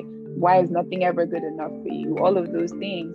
And the people who just have very cheap, very basically worthless content, no offense, basically fly under the radar and actually get lots of engagement. So I think it's quite dangerous. I feel like I would rather well, let me not say that, but I feel like it is I was going to say that I would rather have someone overtly and actively try to overtly and actively just be like whack. I'd rather have a situation that's just that way and that like lends itself to fixing than to have one that's like that way subtly with good PR the way Ghana has and is comfortable in just having, I guess, like outside gentility, home cry, as my aunt would say. It's like just comfortable with being, very like basic and not even basic, sometimes even below standard, and would resent you and would like actively prevent you from even making things better. And so like based on the current trajectory, even though I had hope in the past and like a little bit of me has some sliver of hope, and I will try to do what I can to like make my little island around me, as good as I think it needs to be, I don't think that generally the situation is trending to change anytime soon. I mean, we have like a president who's supposed to be like a big diplomat and a human rights lawyer and all of those things, and yet still, Yeah, it's true. And it's funny because I think you're living in the US or you're doing university in the US now. When you live in those countries, because I remember I was living in Houston from my college experience. And it's just the difference in like society or community or whatever. It's kind of jarring, it's kind of scary, especially when you see what they're advancing or trying to advance to do. And then you come back to Ghana and it's like you said, we're stagnant. We don't want to get out of our comfort zone. And you wonder to yourself, so what do we need to actually push over and do something bigger? Because it seemed that we're just doing the bare minimum. Yeah. What's funny? Like I always had like those family members who always come to visit and they're just always complaining. I used to find them so jarring. Like I used to find them so irritating. Like, please stop talking. They would complain about like the road and the internet and the malls, and I'm just like, please stop. But like now I kind of understand it, just because like it makes natural sense that if you are in a place that works,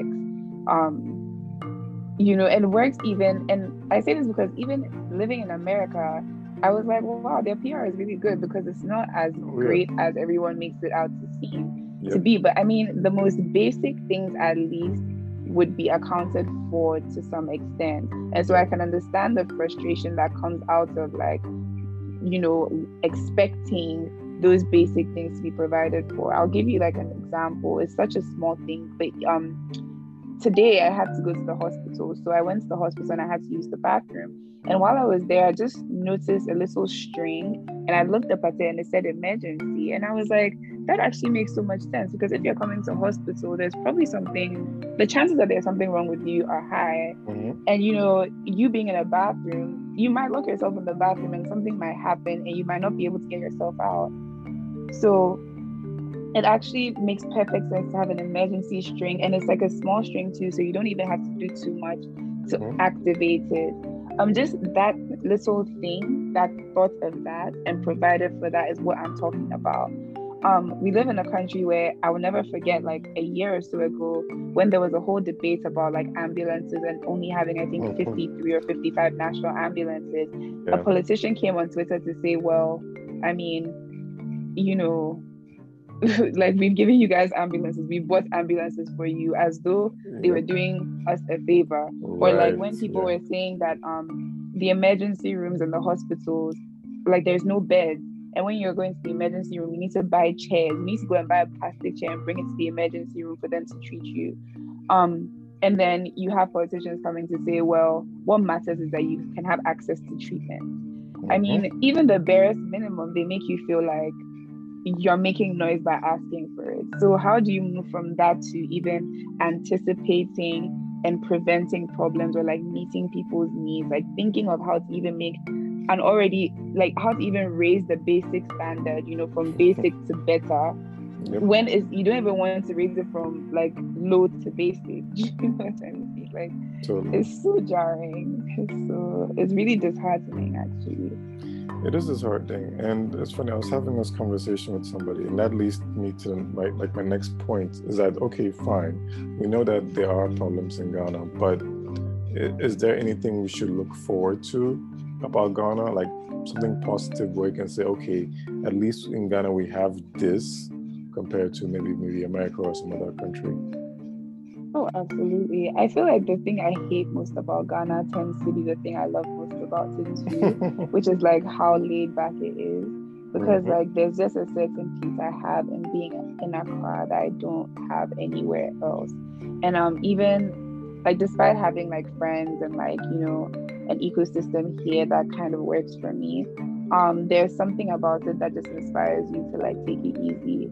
And I feel like I need that personally, because I don't know if this is because I grew up in Ghana, but I don't really work well in environments where it's like you work to survive so that you can work, so that's something that I always look forward to. In general, the people are friendly because they are passive, but like we'll take it. And actually, I think one exciting thing about Accra that like flies under the radar is how much food there is. Like, this is such a random thing, but like there's actually a lot to eat in Accra, and there's a lot to eat in Accra, I feel like more than there is for me in New York, because like there's a lot to eat in Accra, and I know that everything is going to slap, like everything is going to be so good. And there's so many spots, and I feel like in terms of like lifestyle, like it really poses really good. If we can like fine tune the experience of living in Accra, it would be a very, very great place to live. The caveat to that is that Accra is a very, very great place to live when you have the finances to do so.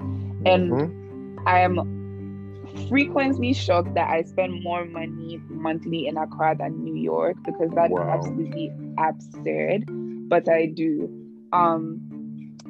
And so I feel like that in itself is like a point where we can think about how to engineer the city so that it works for more people, especially the like middle class, especially the rising middle class. But it's a very promising city, I feel like, and the relative stability too contributes to that.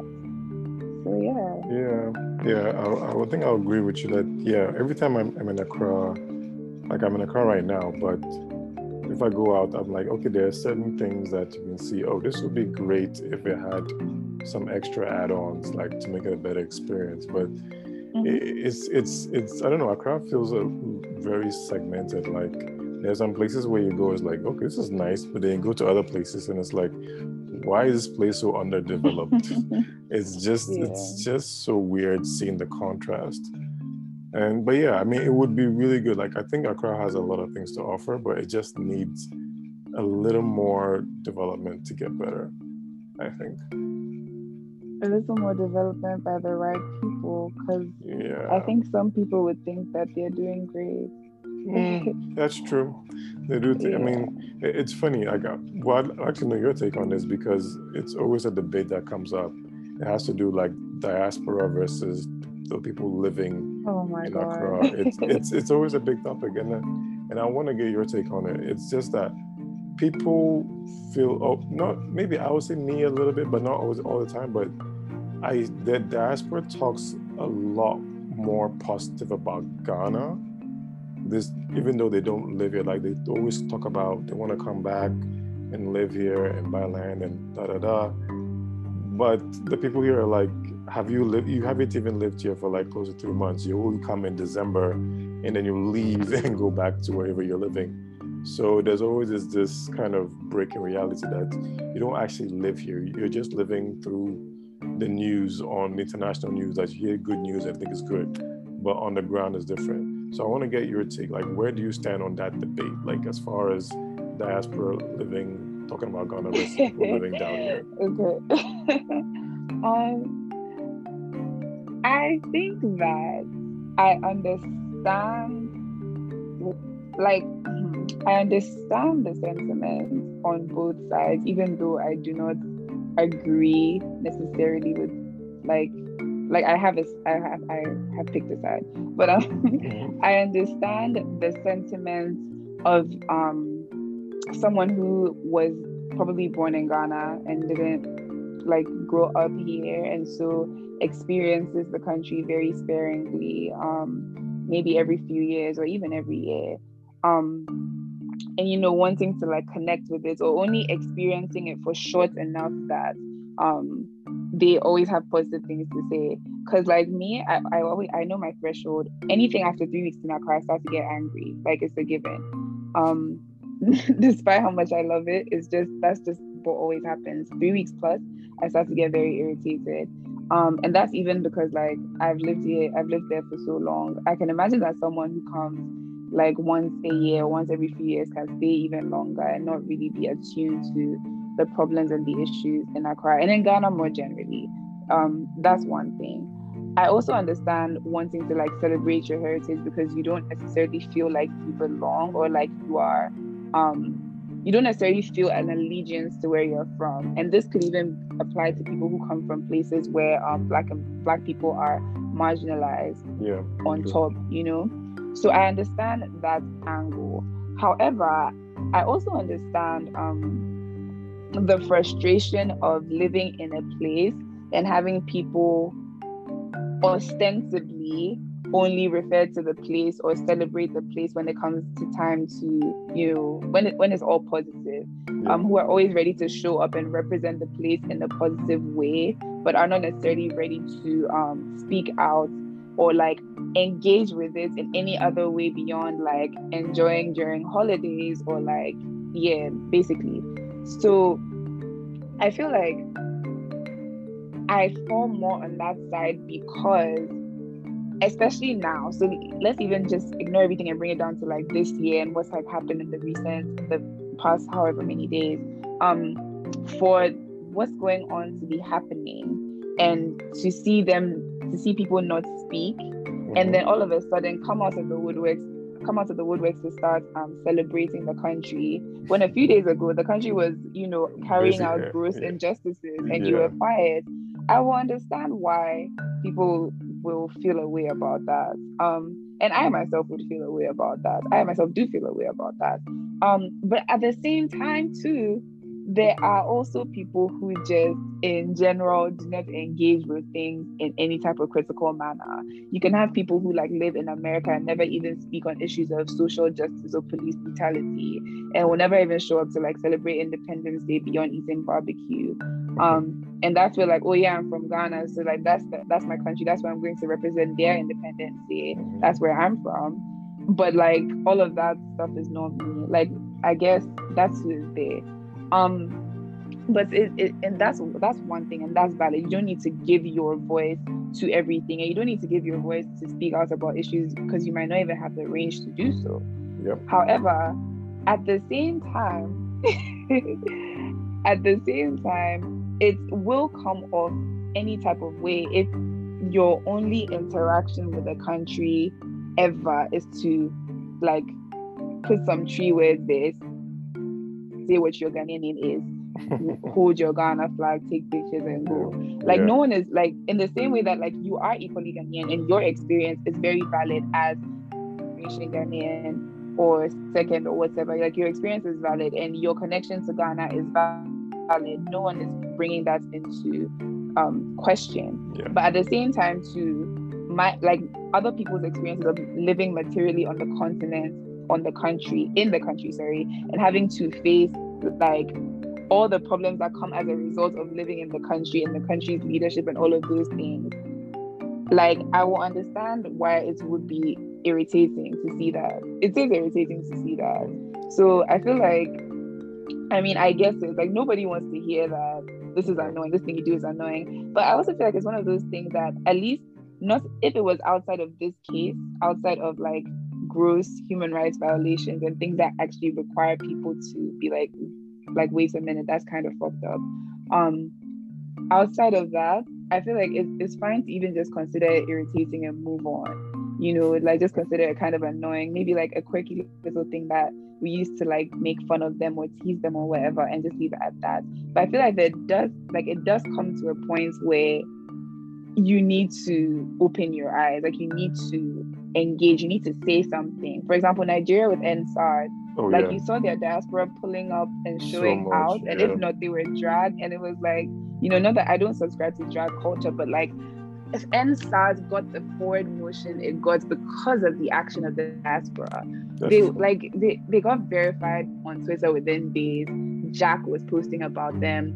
They had, they were able to organize and collect donations via Bitcoin. Even when they were freezing bank accounts, they were able to mobilize. And just infographics, people were really showing up and showing out. And a lot of that came from the strength of their diaspora. And in fact, over in Nigeria too, I do see a lot of those things play out where some people are celebrating their Nigerianness on Independence Day. But more often than not, it is the case that you see a lot of diasporic Nigerians engaging with the continent, engaging with their country. And so I just don't see why that cannot be the case with us. And also, this just goes back to what I'm saying about how Ghanaians don't like any type of conflict or shaking the table, because it's once people started to actually call this out because this issue is serious, and it's why are you bullying them? Let them, enjoy, and you're being bitter, you're being jealous, and it's no, this is a very material problem. But I get it, but at the same time, no, some things you need to know, you need to read the room first of all. And also, as our collective consciousness in general, on a global scale, our collective consciousness is expanding beyond just superficial engagements with things in general. And that's the reason why in this day and age, someone can come and make a scandal about Meghan Markle's earrings being from that Saudi guy. Because back then it would be who even cares? But now it's our collective consciousness is expanding to the point where it's no, that's egregious. Someone could see that as wrong. Well, not given this particular set of circumstances, but objectively speaking, the reason they could use that as an angle is because they know that now that kind of stuff isn't going to fly under the radar. And so, like, as our collective consciousness expands, and even as people get older, you need to know that, like, the way that you're engaging with the world, it doesn't have to be serious all the time, and you don't have to talk about weighty things all the time, but you need to be a little more critical, and you need to be aware. And that's what I mean about Ghanaians not wanting progress in general. It seems to be our attitude, is because they don't even want to hear. In their mind, it's like, you think your mind is big, and you think you know too much, and you think that you have all the influences. But it's like, no, you actually do need to be aware of what's going on, so that if you say that you're from a place and you love that place so much and you're so proud to be from there and you're happy to celebrate it, you should also be proud enough of the place to where if it's doing egregious things, it embarrasses you. Yep. You should appreciate and love your country enough, if you love it as much as you say you do, to call it out when it's doing wrong, so it does things for the better for all the people who live there. So simply saying like, oh, I just want to, like, I don't know, eat my umuto and wear my red, gold, green and play my daddy lumba, like, that's not enough, unfortunately. Yeah. That's just the reality of it. And as an individual, you should want better for the country that you claim that you love so much. True.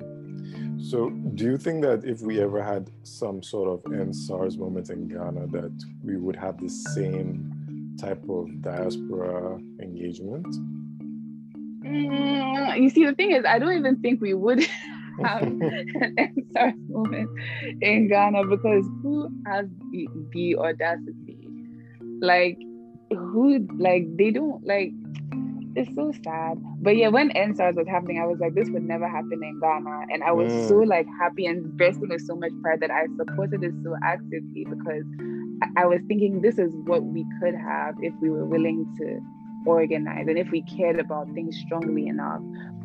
Funnily enough, you asked this, but as EndSARS was happening and people were, saying that we need to pay attention because police also abuse their power in Ghana, and that, like, their situation happening there could easily happen here. And people were like more interested in, what do you mean by that?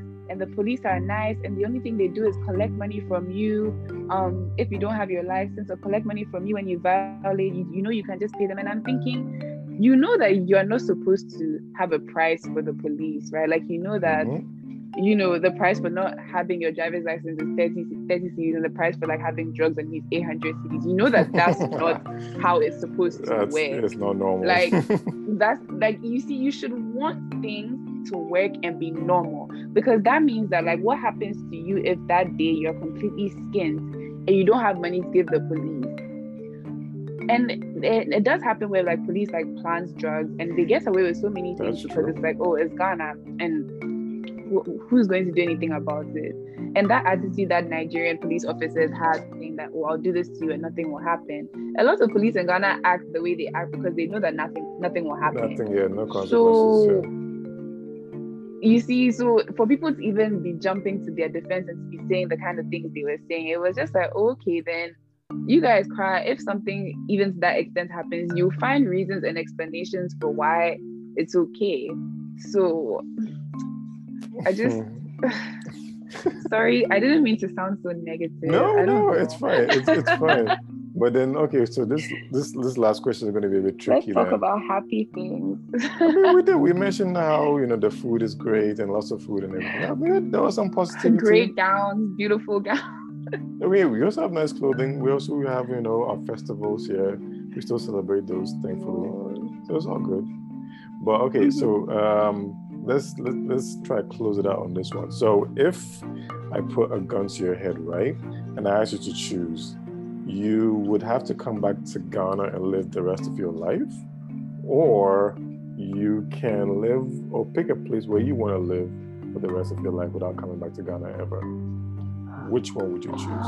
You know what's so sad is that I would always choose Ghana. Oh, okay. What reasons would you give? Because, like I said, like, there's actually nowhere else that I feel that's at peace. Okay. Like, but you should take everything I say with a grain of salt, because so far my experience has been as like a dependent, and has been as like a student, and has, even when my experience of adulthood so far has largely been in the United States and has not been in Ghana. So I'm used to kind of like navigating that system as an adult. I've not experienced like adulthood in Ghana and in Accra in its fullness yet, in terms of like supporting myself, working, trying to make things work, and like those type of things. So maybe my answer will change. Maybe it change. I got you. It's fine.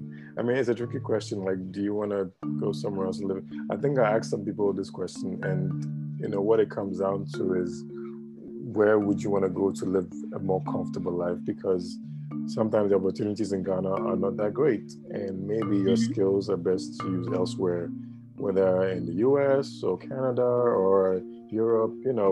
So it really depends on you. But yeah, it's a tough question. Yeah. But I think it depends on. Sorry. Yeah. Go ahead.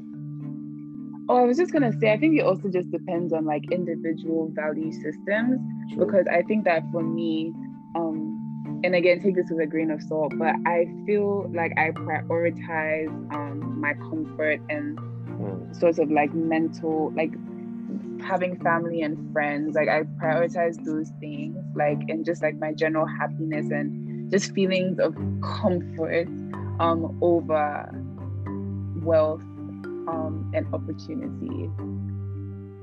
Because that's the only reason why I'm planning to move back right now. Because you're more comfortable when you're here, which makes sense. Yeah. So I think I'm a little bit the opposite, because I think when I'm outside, I feel more comfortable than when I'm here. I mean, yeah. Why do you think that's the case? I think I just value systems and efficiency more. Like if I go to a place where the system works and it's geared towards efficiency, like I think I'm more comfortable. Because I mean, here you never know what's going to happen. Tomorrow I might wake up tomorrow and I have no lights, or my water is not running, or something. But if I'm in a better system, there's almost a guarantee that the probability of that happening is very, very low. But in Ghana, it's like, yeah, it could happen tomorrow. You just don't know it. And yeah, I'm drawn to that. Yeah, that's so interesting. Wait, so your answer is that you would live elsewhere? Yeah, I think I would live elsewhere. I see it. I get it. I think I would also live elsewhere, and I'm just capping.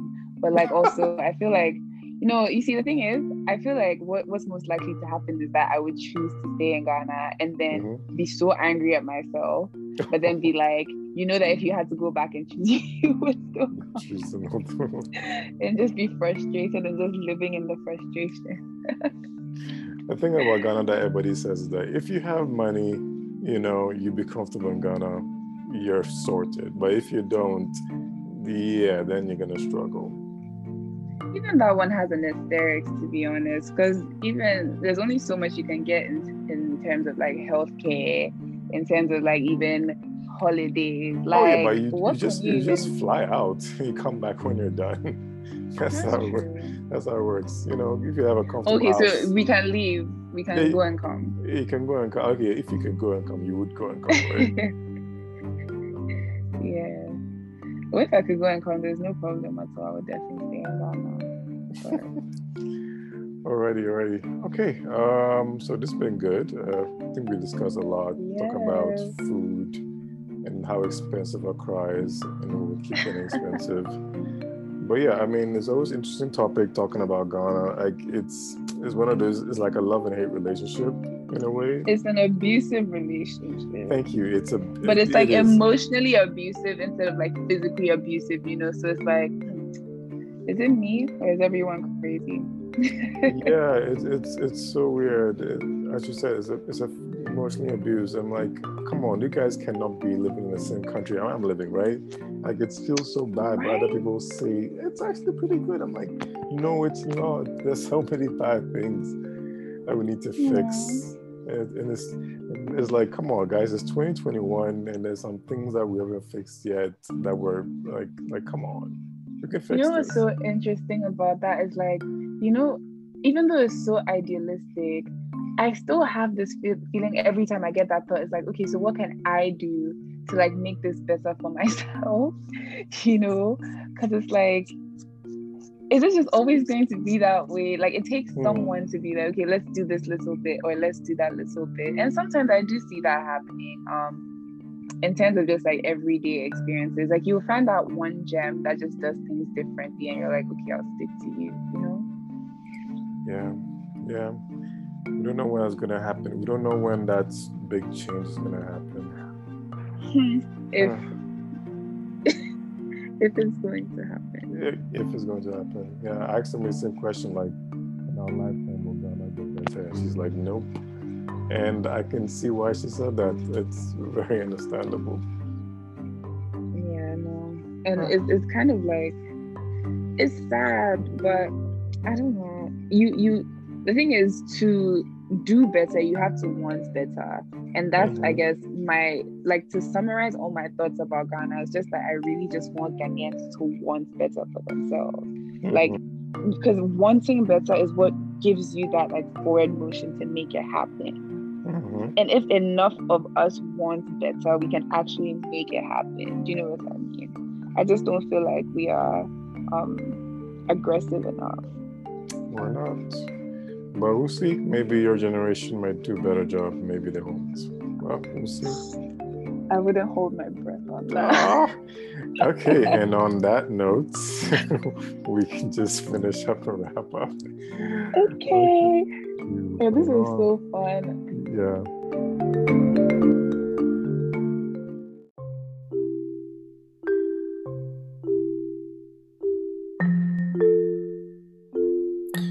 And that does it for our Modern Hometown episode. I really hope you like those conversations. So stay tuned. I think we'll take a break for next week, but we will be back with another episode. The next episode will be about modern religion.